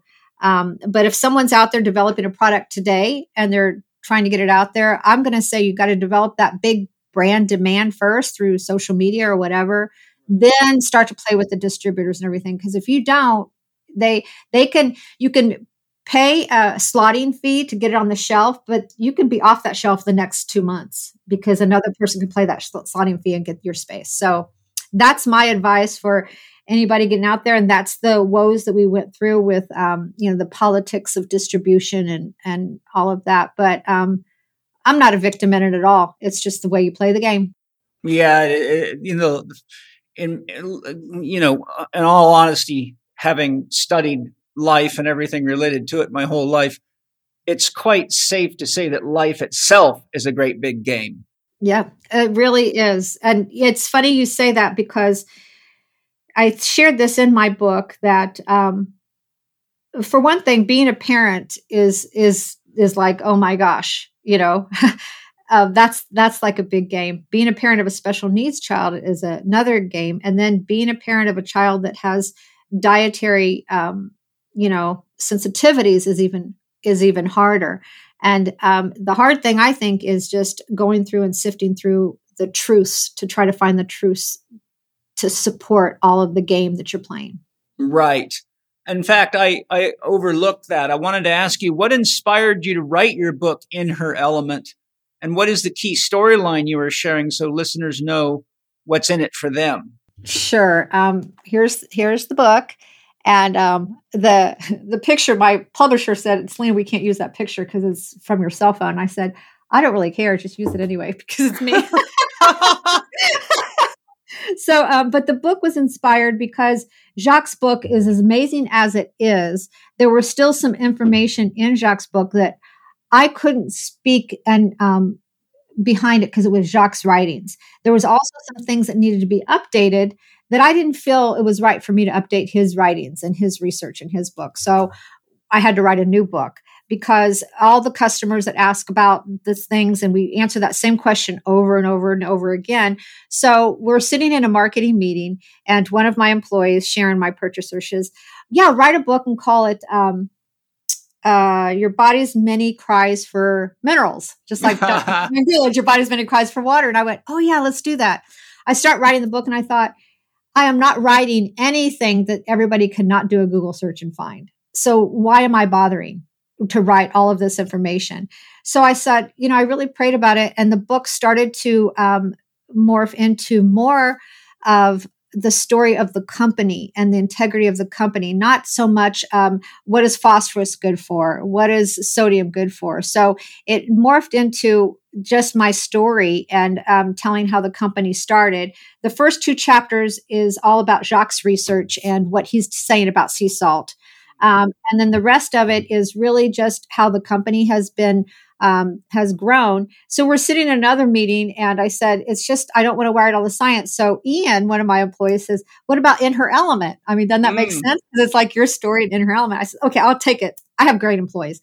And so I titled it that. And as I started writing it, it really just kind of went into the whole story of the company, the challenges that we've been through, the flood that we experienced, the brand infringement. There was a company that came and took the Celtic Sea Salt brand and to the Supreme Court to try to make it be a generic term because they didn't like that I was capitalizing the market with this brand. I don't know. It cost me over $90,000, but it was my brand. I own the intellectual property. Yes. But what the attorney said, oh, that just gives you the right to fight for it. Yes. Yeah. Oh, okay. Yeah. It's there's the game again. Of course. And that was a big one. That was, talk about, I could have fallen into that victim place really easy, Paul. I really could have. And I went to a Louise Hay conference and I was in the middle of this lawsuit was almost 18 months long. And I was just really, what am I supposed to do? I was already like $70,000 into this. And this person that was suing me had a lot deeper pockets than I did. So I know that they could have gone on for a long time. And I went to this one lecture and it was just about, the word surrender. And I surrendered it and let it go because it was sucking the life out of the company. We weren't growing. We were in defense mode. We weren't in growth mode. And I said, I called the attorney. I says, okay, I'm going to stop this. He goes, stop what? He goes, they sued you. You can't just stop it. You have to pay now to get the lawsuit to stop. And I went, oh my God. You've got to be kidding me. That's like somebody comes and takes your car and you go, I have to go pay to get it back. Yeah. Because you have to prove it's yours. So going through that's in the book. A mentor of mine that he owned the brand Fudgesicle, Popsicle, Kona Coffee. He was an amazing mentor, and he was going to help me build the brand, and he was murdered. Wow. That's in the book. And then, of course, the birth of my son. He was born, in 1979, and he was born at home. And he was born with cerebral palsy. And I've always wanted to tell this story because I believe that people can gain and learn more from stories than they can from data and information. Yes. Yeah. And so that's why I really felt it was important that I shared that story also about how he crossed over, how I was, Catholic, then born again Christian. And so every time a psychic would want to talk to me, I say, oh, no, that's from the dark side. I'm not supposed to talk to psychics. They're from the dark side. So I would never talk to them. But there was a lot of psychics, but there's somebody who wants to talk to you. So there were people who would approach me saying that because my son, when he was born, he couldn't talk. So he lived to be 28 years old and he never spoke a word. He was born with cerebral palsy. So there was, from the other side, from the other dimension, there was always a message wanting to get across to me from this experience. And so finally, I got a call from one of my old employees. She was my marketing girl at this time. And she said, and I hadn't seen her probably in 2 years. And she says, oh, I got to meet with you. I've talked to you. I just had the most amazing experience. And I said, sure, let's have lunch. So we were having lunch. And she said, I went and saw this psychic. And I said, you're kidding, a psychic? Oh my gosh. And she said, yeah, but what kept happening when I went to go see this psychic was I kept thinking about Dominique. That's my son's name. And the psychic kept saying, there's a message trying to come in and it has nothing to do with you, but you know the person. So she says, I thought I would call you, Selena. I said, give me the phone number. And at this time, Dominique was 28 years old. He'd never spoken a word. He had the body capabilities of a 3-month-old infant. So if you could get a visual of a 28-year-old that only can do what a 3-month-old can do, his bones were coming through his spine. And there was a lot of, it was just really wearing on him being in this body. Right. And I didn't know what to do. He didn't talk. Dominique, what do you want me to do? I don't know what to do. So I called this psychic and I says, I have a son that doesn't talk. Can you get a message? Can you talk to him? Can you see what he wants me to do? And she says, I can only surrender and give it to God, but let's have a session. So on February 20th, I went to meet with her and we sat down, but she said at the same time, these messages were coming through even before I came in. She goes, this person has been wanting to get a message to you. And it was Dominique's guides and his higher self was trying to get a message to me. I sat down with this psychic and she recorded the whole thing. And she said that your souls agreed to do this before you came here. Your soul, there were 2 souls there, and they said one needs to come here and have special needs, and the other one is going to be the caregiver. And you're going to agree to do this. And Dominique raised his hand, I'll be the special needs, and I'll be the caregiver. And there was something I was supposed to learn in being his caregiver. In my belief, I believe when you're making these agreements, you don't look at it as a hardship having special needs because you're already in this other dimension and it's just a blink of an eye to come here in the physical. So you make these agreements I don't have proof of this, but I feel like you make these agreements and you come in, you live these agreements, and these are fulfilling either someone else's purpose or your own purpose, of something you're supposed to do. So that's what Dominique volunteered to do. Paul, when she said this, it was as if I remembered the conversation.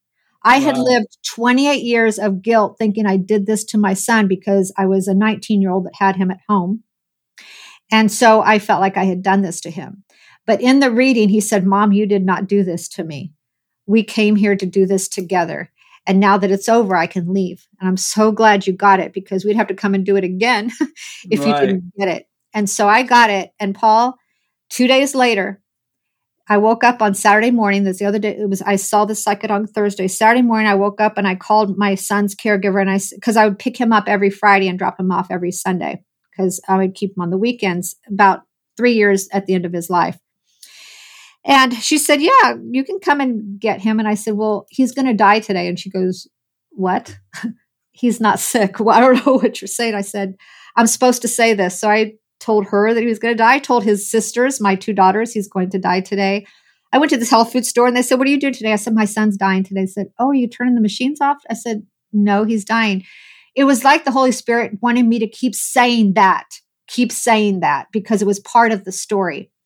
Well, the psychic said I need to go get some crystals before he crosses over because she said crystals help people move from this dimension to the next one. So I went and got some crystals and I stopped at this crystal store. And when I walked in, I said, I need crystals. And the guy says, well, the lady that stocks our crystals is right behind you. She came in from Florida today and she can help you. And she helped me. She said, I can see Dominique and he is ready to move on. The psychic, this lady doing the crystals said this to me in the store. And the phone rings and it's the caregiver and says, Dominique's breathing is really weird. I want you to hurry up and get here. So I walk in, I finally make it to Hot Springs, walk in the door. And my niece, Stephanie, the one that you saw here, her mom passed away when she was 42 years old.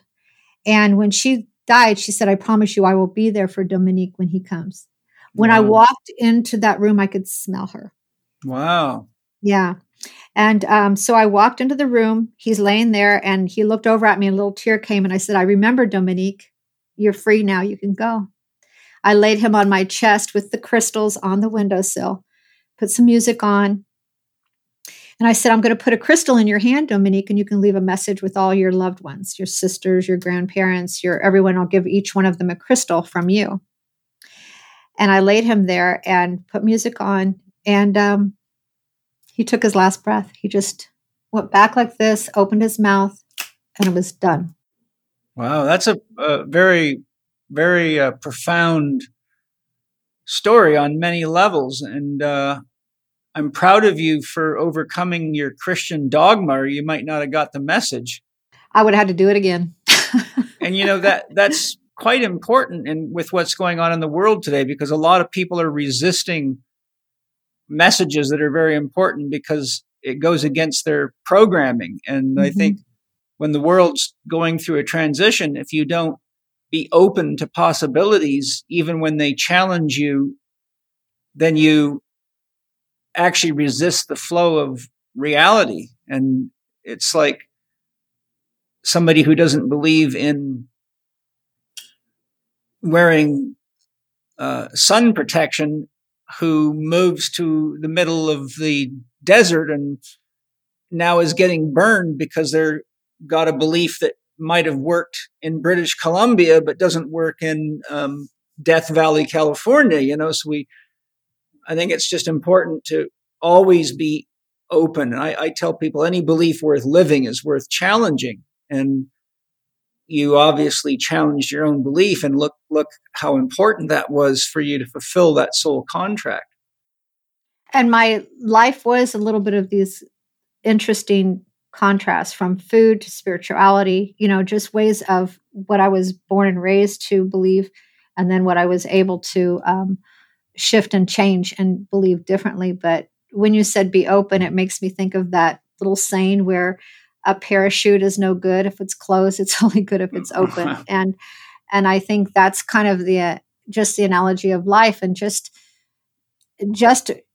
I think that closed-mindedness could really cause a lot of suffering in our life. Oh, absolutely. No question. I mean, I won't even go into what wants to come out of me on that, or we'll sidetrack the whole podcast. But I think it's a good lesson for everyone. I'm glad you shared the story. Thank you. It is, as you know, Selena, better than most, it's very challenging being the parent of a special needs child. And you have a lot of experience in this reality. And today there's a huge increase in the levels of autism and an onslaught of children with special needs and family members, largely due to, from my research, to vaccine injuries and other factors such as environmental toxicity, parents having such a low level of health and vitality that they're not able to basically reproduce a healthy child. Could you share some wisdom and inspiration to help special needs families? Yes, first thing I want to share is when you look at these children, make sure you do not look at them with pity. It's the worst emotion you can give to these children. So you have to look at them with gratitude.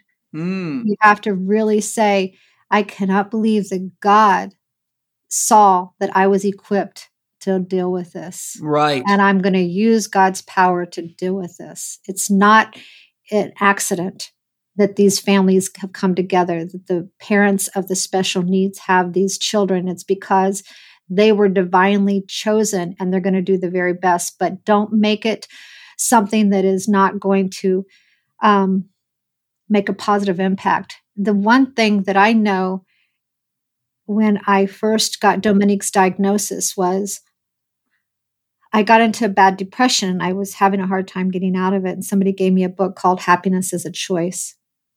And I'm so glad that I was blessed with that book when he was like 3 years old, because I could have chosen a path of a lot of misery and it would have been very justifiable, but it's not going to get you anywhere. Your emotions, your thought, and you can have gratitude with everything.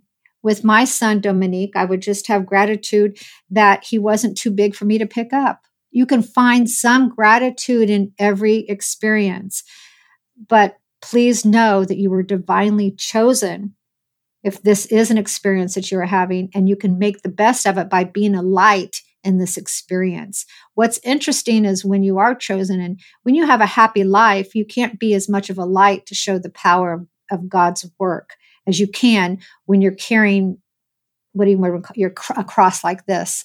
I don't like to call it a burden, but when you're carrying an experience like this, you have a better opportunity to show a light, because people go, how can she be happy? How can she still be like this? So just look for the gratitude, look for the things that are good. And there is good in everything. There is good in everything. I mean, the people that have come into my life because of my son, he never spoke a word, but that guy, being alive for 28 years, taught me more than any human on this earth. And see what these children can teach you. Don't blame why they are this way. It's not going to serve you. It's not going to do anyone any good. Find the gratitude in it and embrace it and say, hey, you know what? We're going to make the best of this. What are we going to do? And actually tap into their higher self too. So both of your higher guides can talk to each other and see, what are we supposed to do with this experience that we have here in this lifetime? Yeah, that's good advice. Hi, everybody. I'm super excited to share Bioptimizer's new excellent sleep support product called Sleep Breakthrough. I've used it and my kids use it, and it's really good. It helps me sleep.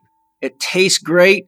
And since it's a new product, I've got Matt here from Bioptimizers, who's one of the co-creators of the product, to give us some more information on how and why it works so well. So Matt, how does it work so well? Yeah, first of all, Sleep Breakthrough is a drink. You mix it about an hour before your target bedtime. You're going to feel your nervous system and your brain calm down. Your sleep latency will drop. Your desire to fall asleep will improve. Your REM's going to improve. Your heart rate will slow down, and you're going to wake up feeling awesome. The way it works is we're targeting 5 different pathways. The first one is we want to optimize your natural melatonin production. We do that by giving your body the building blocks that it needs. The first one is magnesium bisglycinate. It's been shown to naturally increase melatonin levels. Then we add cofactors like P5P, which is a bioactive form of vitamin B6. Second, we have 4 different sleep minerals that will all improve the quality of your night's sleep. First is potassium, helps quiet down neurons. Second, calcium, which improves REM and also helps transform tryptophan into serotonin, which is a building block for melatonin. Third is zinc, which is really important for the metabolism of melatonin, again, it's a cofactor. And it also calms down the nervous system. And then last, again, is the magnesium bisglycinate. The third pathway is GABA, which is the molecule of chill. When they looked at insomniacs, they found that insomniacs were about 30% lower in GABA than people without sleep disorders. We tested pretty much every GABA on the market. We found that pharma GABA was the most powerful. The fourth pathway is we're targeting the brain. We're targeting brain waves. There's 2 molecules we can use to increase alpha brain waves and decrease beta brain waves, which is when people are struggling to fall asleep, the monkey brain's active, the hamster wheel's going, is because they have too many beta brain waves going. L-theanine and pharma GABA increase alpha brainwaves. And the last thing is glycine. Using 3 grams of glycine, which helps lower body temperature. It promotes faster sleep onset, extends REM. And my favorite part about it is if there's a night where you don't get enough sleep, you'll actually wake up feeling better and more refreshed the next day. That's awesome. Sounds like you did a lot of research to put a real beautiful combination of synergistic supplements and ingredients together to really help people sleep. I know it works very well. And I know one of the things that's lovely is my kids love it because it tastes great. Mm-hmm. And we all need more sleep, especially in the buzz of the world today. So if you want to get your sleep breakthrough, go to sleepbreakthrough.com/CHEK in lowercase. And to get your 10% discount on your sleep breakthrough, use the code capital P, capital A, capital U, capital L 10. That's Paul 10 on checkout. Enjoy sleeping much better with Sleep Breakthrough. Selena, since the COVID pandemic kicked off and to this very minute, there are a lot of nefarious forces working to degenerate the family unit, disrupt the needs and rights for parental control over what are truly adult decisions, such as vaccination, sex education, sex exposure, pornography, and more, and giving children the rights to change their sex and use puberty blockers without parental consent. Personally, I feel this is exceedingly dangerous and something that men, particularly fathers, should be standing up against, but don't seem to be stepping into their roles as protectors. The number of male and female physicians that have exposed their own families and themselves and countless patients to vaccine mandates without taking the responsibility to look into what's in them, evaluate any science or lack thereof, and so therefore they're also playing dangerous games with the Hippocratic Oath, which is first do no harm, and their moral responsibilities is one of the examples I could give as deep concerns. Also, many of these doctors and nurses are also parents and aren't thinking about this before they inflict their own families with these types of situations. So, Selena, with these issues in mind, I'd love to hear what your values are as a mother and a woman, and why do you feel, or do you feel that women need to step forward and help bring balance back to the family unit, social groups, society, and culture, and ultimately help us move forward toward world harmony, and what would happen if women don't? And the reason I say this is because we have been for a long time in a very dangerously patriarchal society. We have a very scientific materialist mindset. It's driven largely by men, powerful billionaires, many of them not psychologically very healthy, such as Rockefellers and Gateses and people like this that really, I don't think, have humanity's best interest at heart. So why I'm concerned is because I feel like if we don't make a shift towards more of a matriarchal influence and get mothers that do actually have the common sense and the sense of connection to children and the willingness to educate people, not necessarily as experts, but as mothers. I have seen some amazing video footage of women going to school boards and city town hall meetings and even legislation, and even some of the women that are lawyers for the Children's Health Defense. One of them came to one of my workshops. And I see that when women really use their God-given feminine energy and step into this role of educators and protectors, that it can help bring balance to men. And men tend to be very rational, logical, and detached from their emotions, yet women are much more capable of picking up the emotional news and the emotional weather report and helping men see what they don't see because they're often so driven and so focused often on just making money and not seeing the rest of the picture.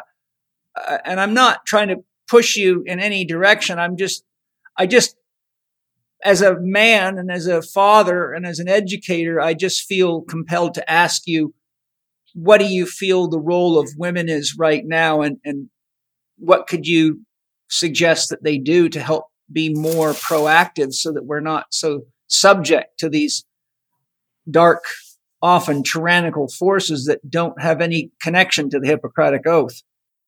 That's really great. First of all, I've noticed that there's a pendulum of, male and female. So I've always wanted to find that balance and not find, it has to be so feminine to be able to compensate for all the masculine things that have been done. Mm-hmm. So you used harmony and balance in that question. And that's what I believe that we can strive for the most. I am not those kind of women or people that go into organization and try to make a difference. I am one that tries to create a new instead of change an old. That's just my personality. So I think as a business owner and as a mom and a grandma, we need to start creating a lot more communities. Right. I think that's important. Yes, that we can all talk. And we have to do the anti-social distancing. Yeah, exactly. And it's funny because I've talked to some other women, and 3 other women just recently are their children's soccer coach. The mom is this children's soccer coach. And so I'm thinking, well, where are the men? Where, what's happening here? But men are picking kids up from school now. And that, when I had little kids, that was not they didn't do that then. So I feel like there is a balance of the feminine and masculine, balancing it out. As far as, the schools, I've never been a person that feels like it is a school's responsibility to educate our children on sexuality. It's none of their business personally. So I've always been a pretty big advocate of that. But, that's the school system. And I'm not sure how we are going to combat the school system and get them to stop it. So in the meantime, I think we just have to talk to our children more and more and have communities where we can all talk to each other, about these things. And that's one thing I'm grateful for the COVID thing was it started to realize that the people that you are, associating with and making your tribes with, more than ever, they have to be really like-minded because there's such a contrast in the beliefs, in it. Yeah, and I've noticed that. Yeah. It's so big. And so in that, build those strong communities of like-minded people. And there's so many of them. And I think that is going to be the future of our existence. Is small communities. And for whatever reason, we went from, the way it used to be up until today, but look how far we've come. I mean, women couldn't vote. We've come a long way. And there's still a lot of things that are broken, and it's big things, the educational system, the financial system, all of those things. But we don't have to destroy them. We just have to create a new. Don't use any energy to destroy anything. Just use the energy to create the new, and the people will come. The like-minded people will come. Yeah, that's the principle of alchemy right there. Transformation, not necessarily destruction, but transformation. Yes. So that would be my advice. I don't know if it's good advice, but that's my take on it. Those are my values as far as all of that goes. I think that the school system has tried to take the responsibilities of things that parents are supposed to have the responsibility to do. I've seen at least 2 or 3 videos shown by parents that have actually gone into the library because either their child came home with a book out of the library or they somehow just found it. But some of the sex books that are showing up in elementary school kids' public school libraries are just shocking. I mean, it's just stuff I'm like, who in their right mind would put that in there? And this is not a unique thing. This is happening all over the place. And I have not, the fingers point back to the school boards and the directors of the schools, but it just there is some very, I don't even have the right words for it, but nefarious forces working to disrupt the social cohesion of a healthy family. And Paul, what's challenging is how do people vote? How do they make their vote count? Because when I go through these line of candidates and all these things, Republican and Democrat and all those things, it's just scattered. So I might believe in this, but I don't believe in that. And I might believe in this, but I don't believe in that. And I'll tell you, I don't have the answer there, for those big things, but like I say, I can't remember who made president once, and I was in a really good mood. And this lady says, "How can you be in a good mood? That person just made president." I says, "Well, because God is really my president. My board of directors, my everything. So to me, I don't live my life thinking that these people have more control over me than God does." Right. Yeah, that's certainly a healthy disposition. I won't go into the politics of what's going to happen if we don't get involved. But, when people start giving children ice cream cones for getting vaccinated without their parents' permission and things like that,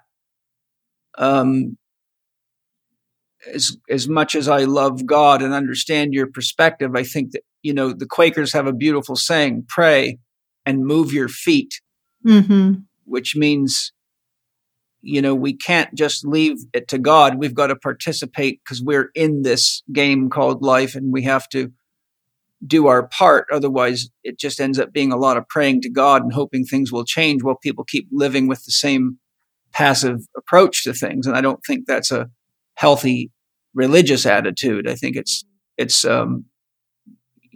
childish. But anyhow, I appreciate you sharing what you did share. I'm curious if you looked into a metaphorical crystal ball, which psychics use for seeing the future and witches do.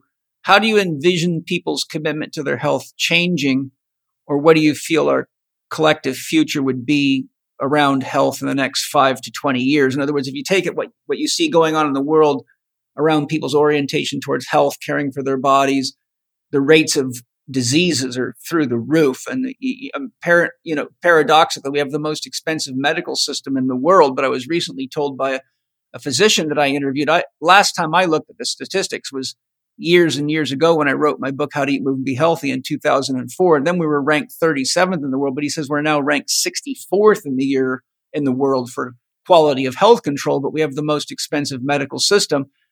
And, just to give you an example, when Donald Trump gave the $2 trillion stimulus package for people that were suffering financially from COVID, I said, first of all, you don't know what the return on that investment is. That's not a gift. That's you're going to be paying for that in many ways. Second of all, what would happen if we put $2 trillion into basic health education?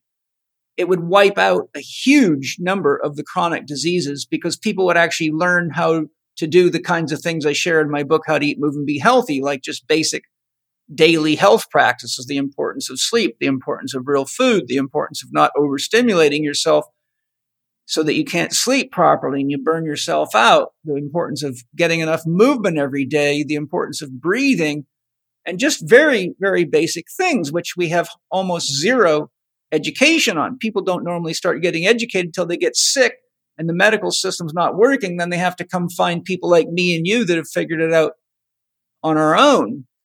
So I'm just curious, you've got a long whole life of being involved in all things health. What do you see happening in the next 5 to 20 years? I see more people connecting the dots that you are what you eat, you are what you think, and you are how you move and everything. I think more people are being educated to learn that. But I also think that the people that are not embracing that aren't going to be around that much longer. Right. They just come from old school. You know what I mean? I just kind of feel like they're whatever reason. So I really do believe that I'm Pollyanna kind of personality anyway. So I do believe that COVID brought a lot of distrust to the medical community that maybe never would have happened if it didn't happen. And so for that, I have a friend that I just saw, and he started having tingling in his hands and his legs and his fingers. And he went to his doctor and he said, "What's going on?" And they said, "Oh, it's probably long COVID symptoms, whatever." So he said, "Go to this neurologist." He went to the neurologist, and this is a guy in Florida. And he said, did you get the vaccine? He said, yeah. And he says, this is more vaccine than COVID. And I said, wait a minute. A neurologist told you that the vaccine? He goes, yeah. He goes, this neurologist actually said, I'm personally embarrassed that I've been recommending people to get the vaccine. Yes, good. Well, that means so there are doctors that are going, because they're intelligent. They got what do you call it? Duped. They got whatever. Forced. But they are. And he even said to this guy, I can't believe that they're actually bringing this out for children to get it. So I believe that there are some doctors waking up, and it's because of COVID and the irresponsible way that they handled the whole vaccine thing. They're not stupid, and they're seeing it. I also believe that we are coming to understand that food, nutrition, exercise is so important. But if you don't have your thoughts right, none of that is going to work. So I do believe we are coming into a more of an understanding as humanity to understand the power of our thoughts and the magic that our thoughts can create.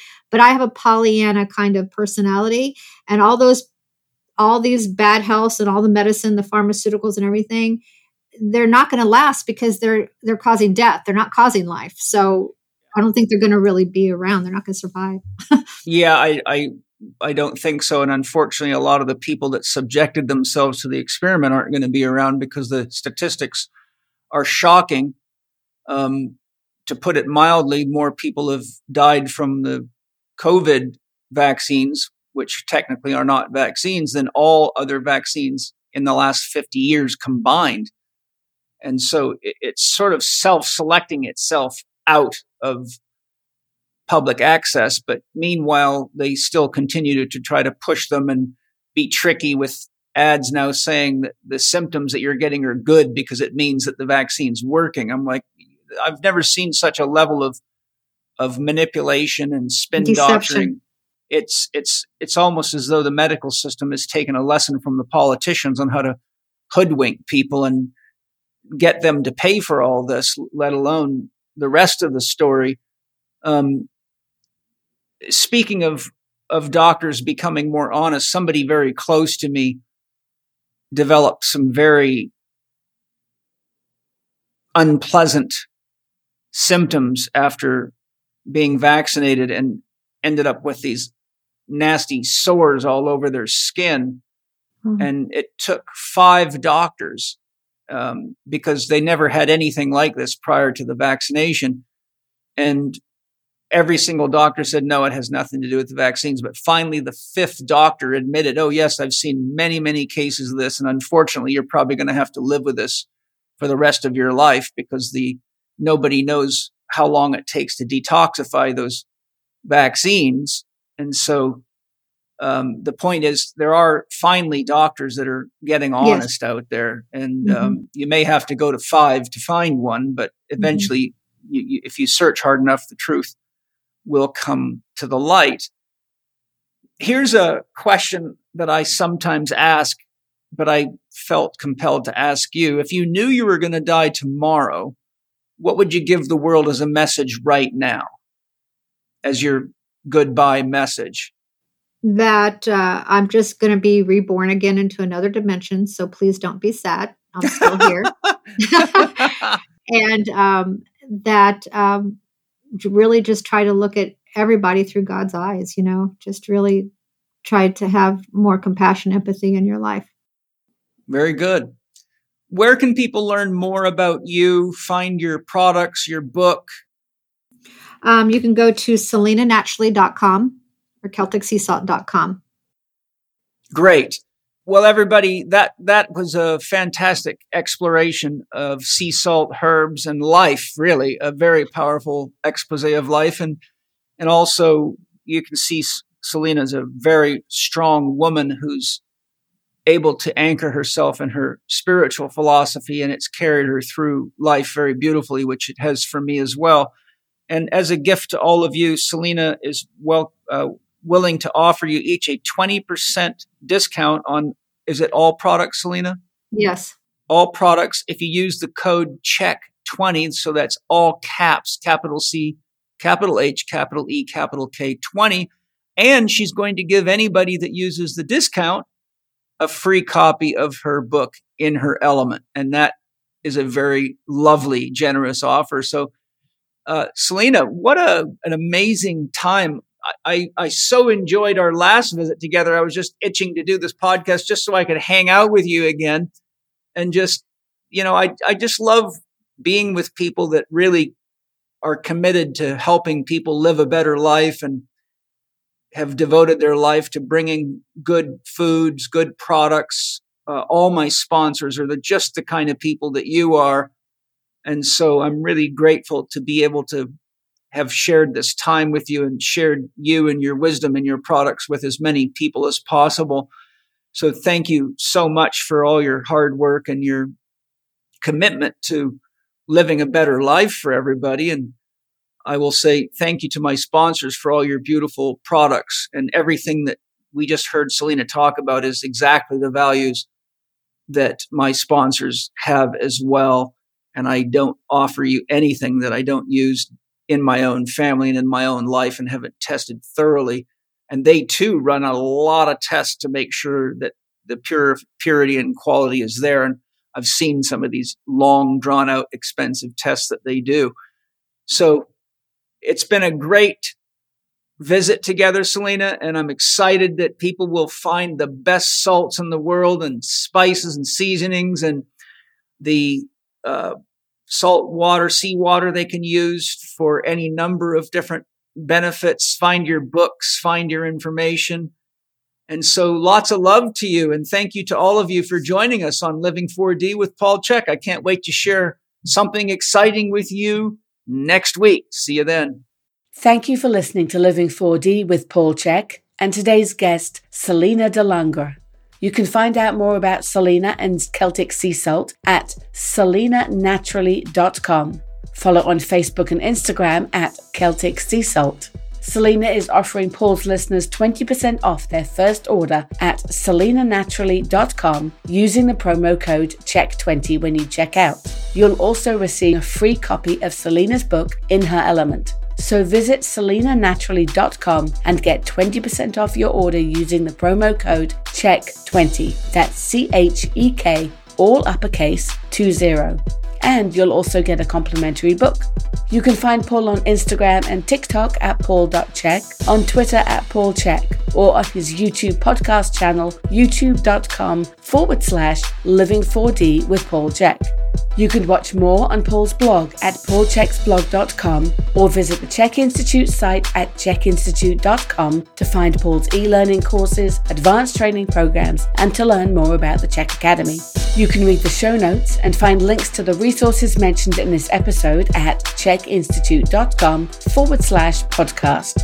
And if you enjoyed today's episode, please consider leaving us a 5-star rating and a warm review at the top of the show page on Spotify or at the bottom of the show page if you are listening on Apple Podcast.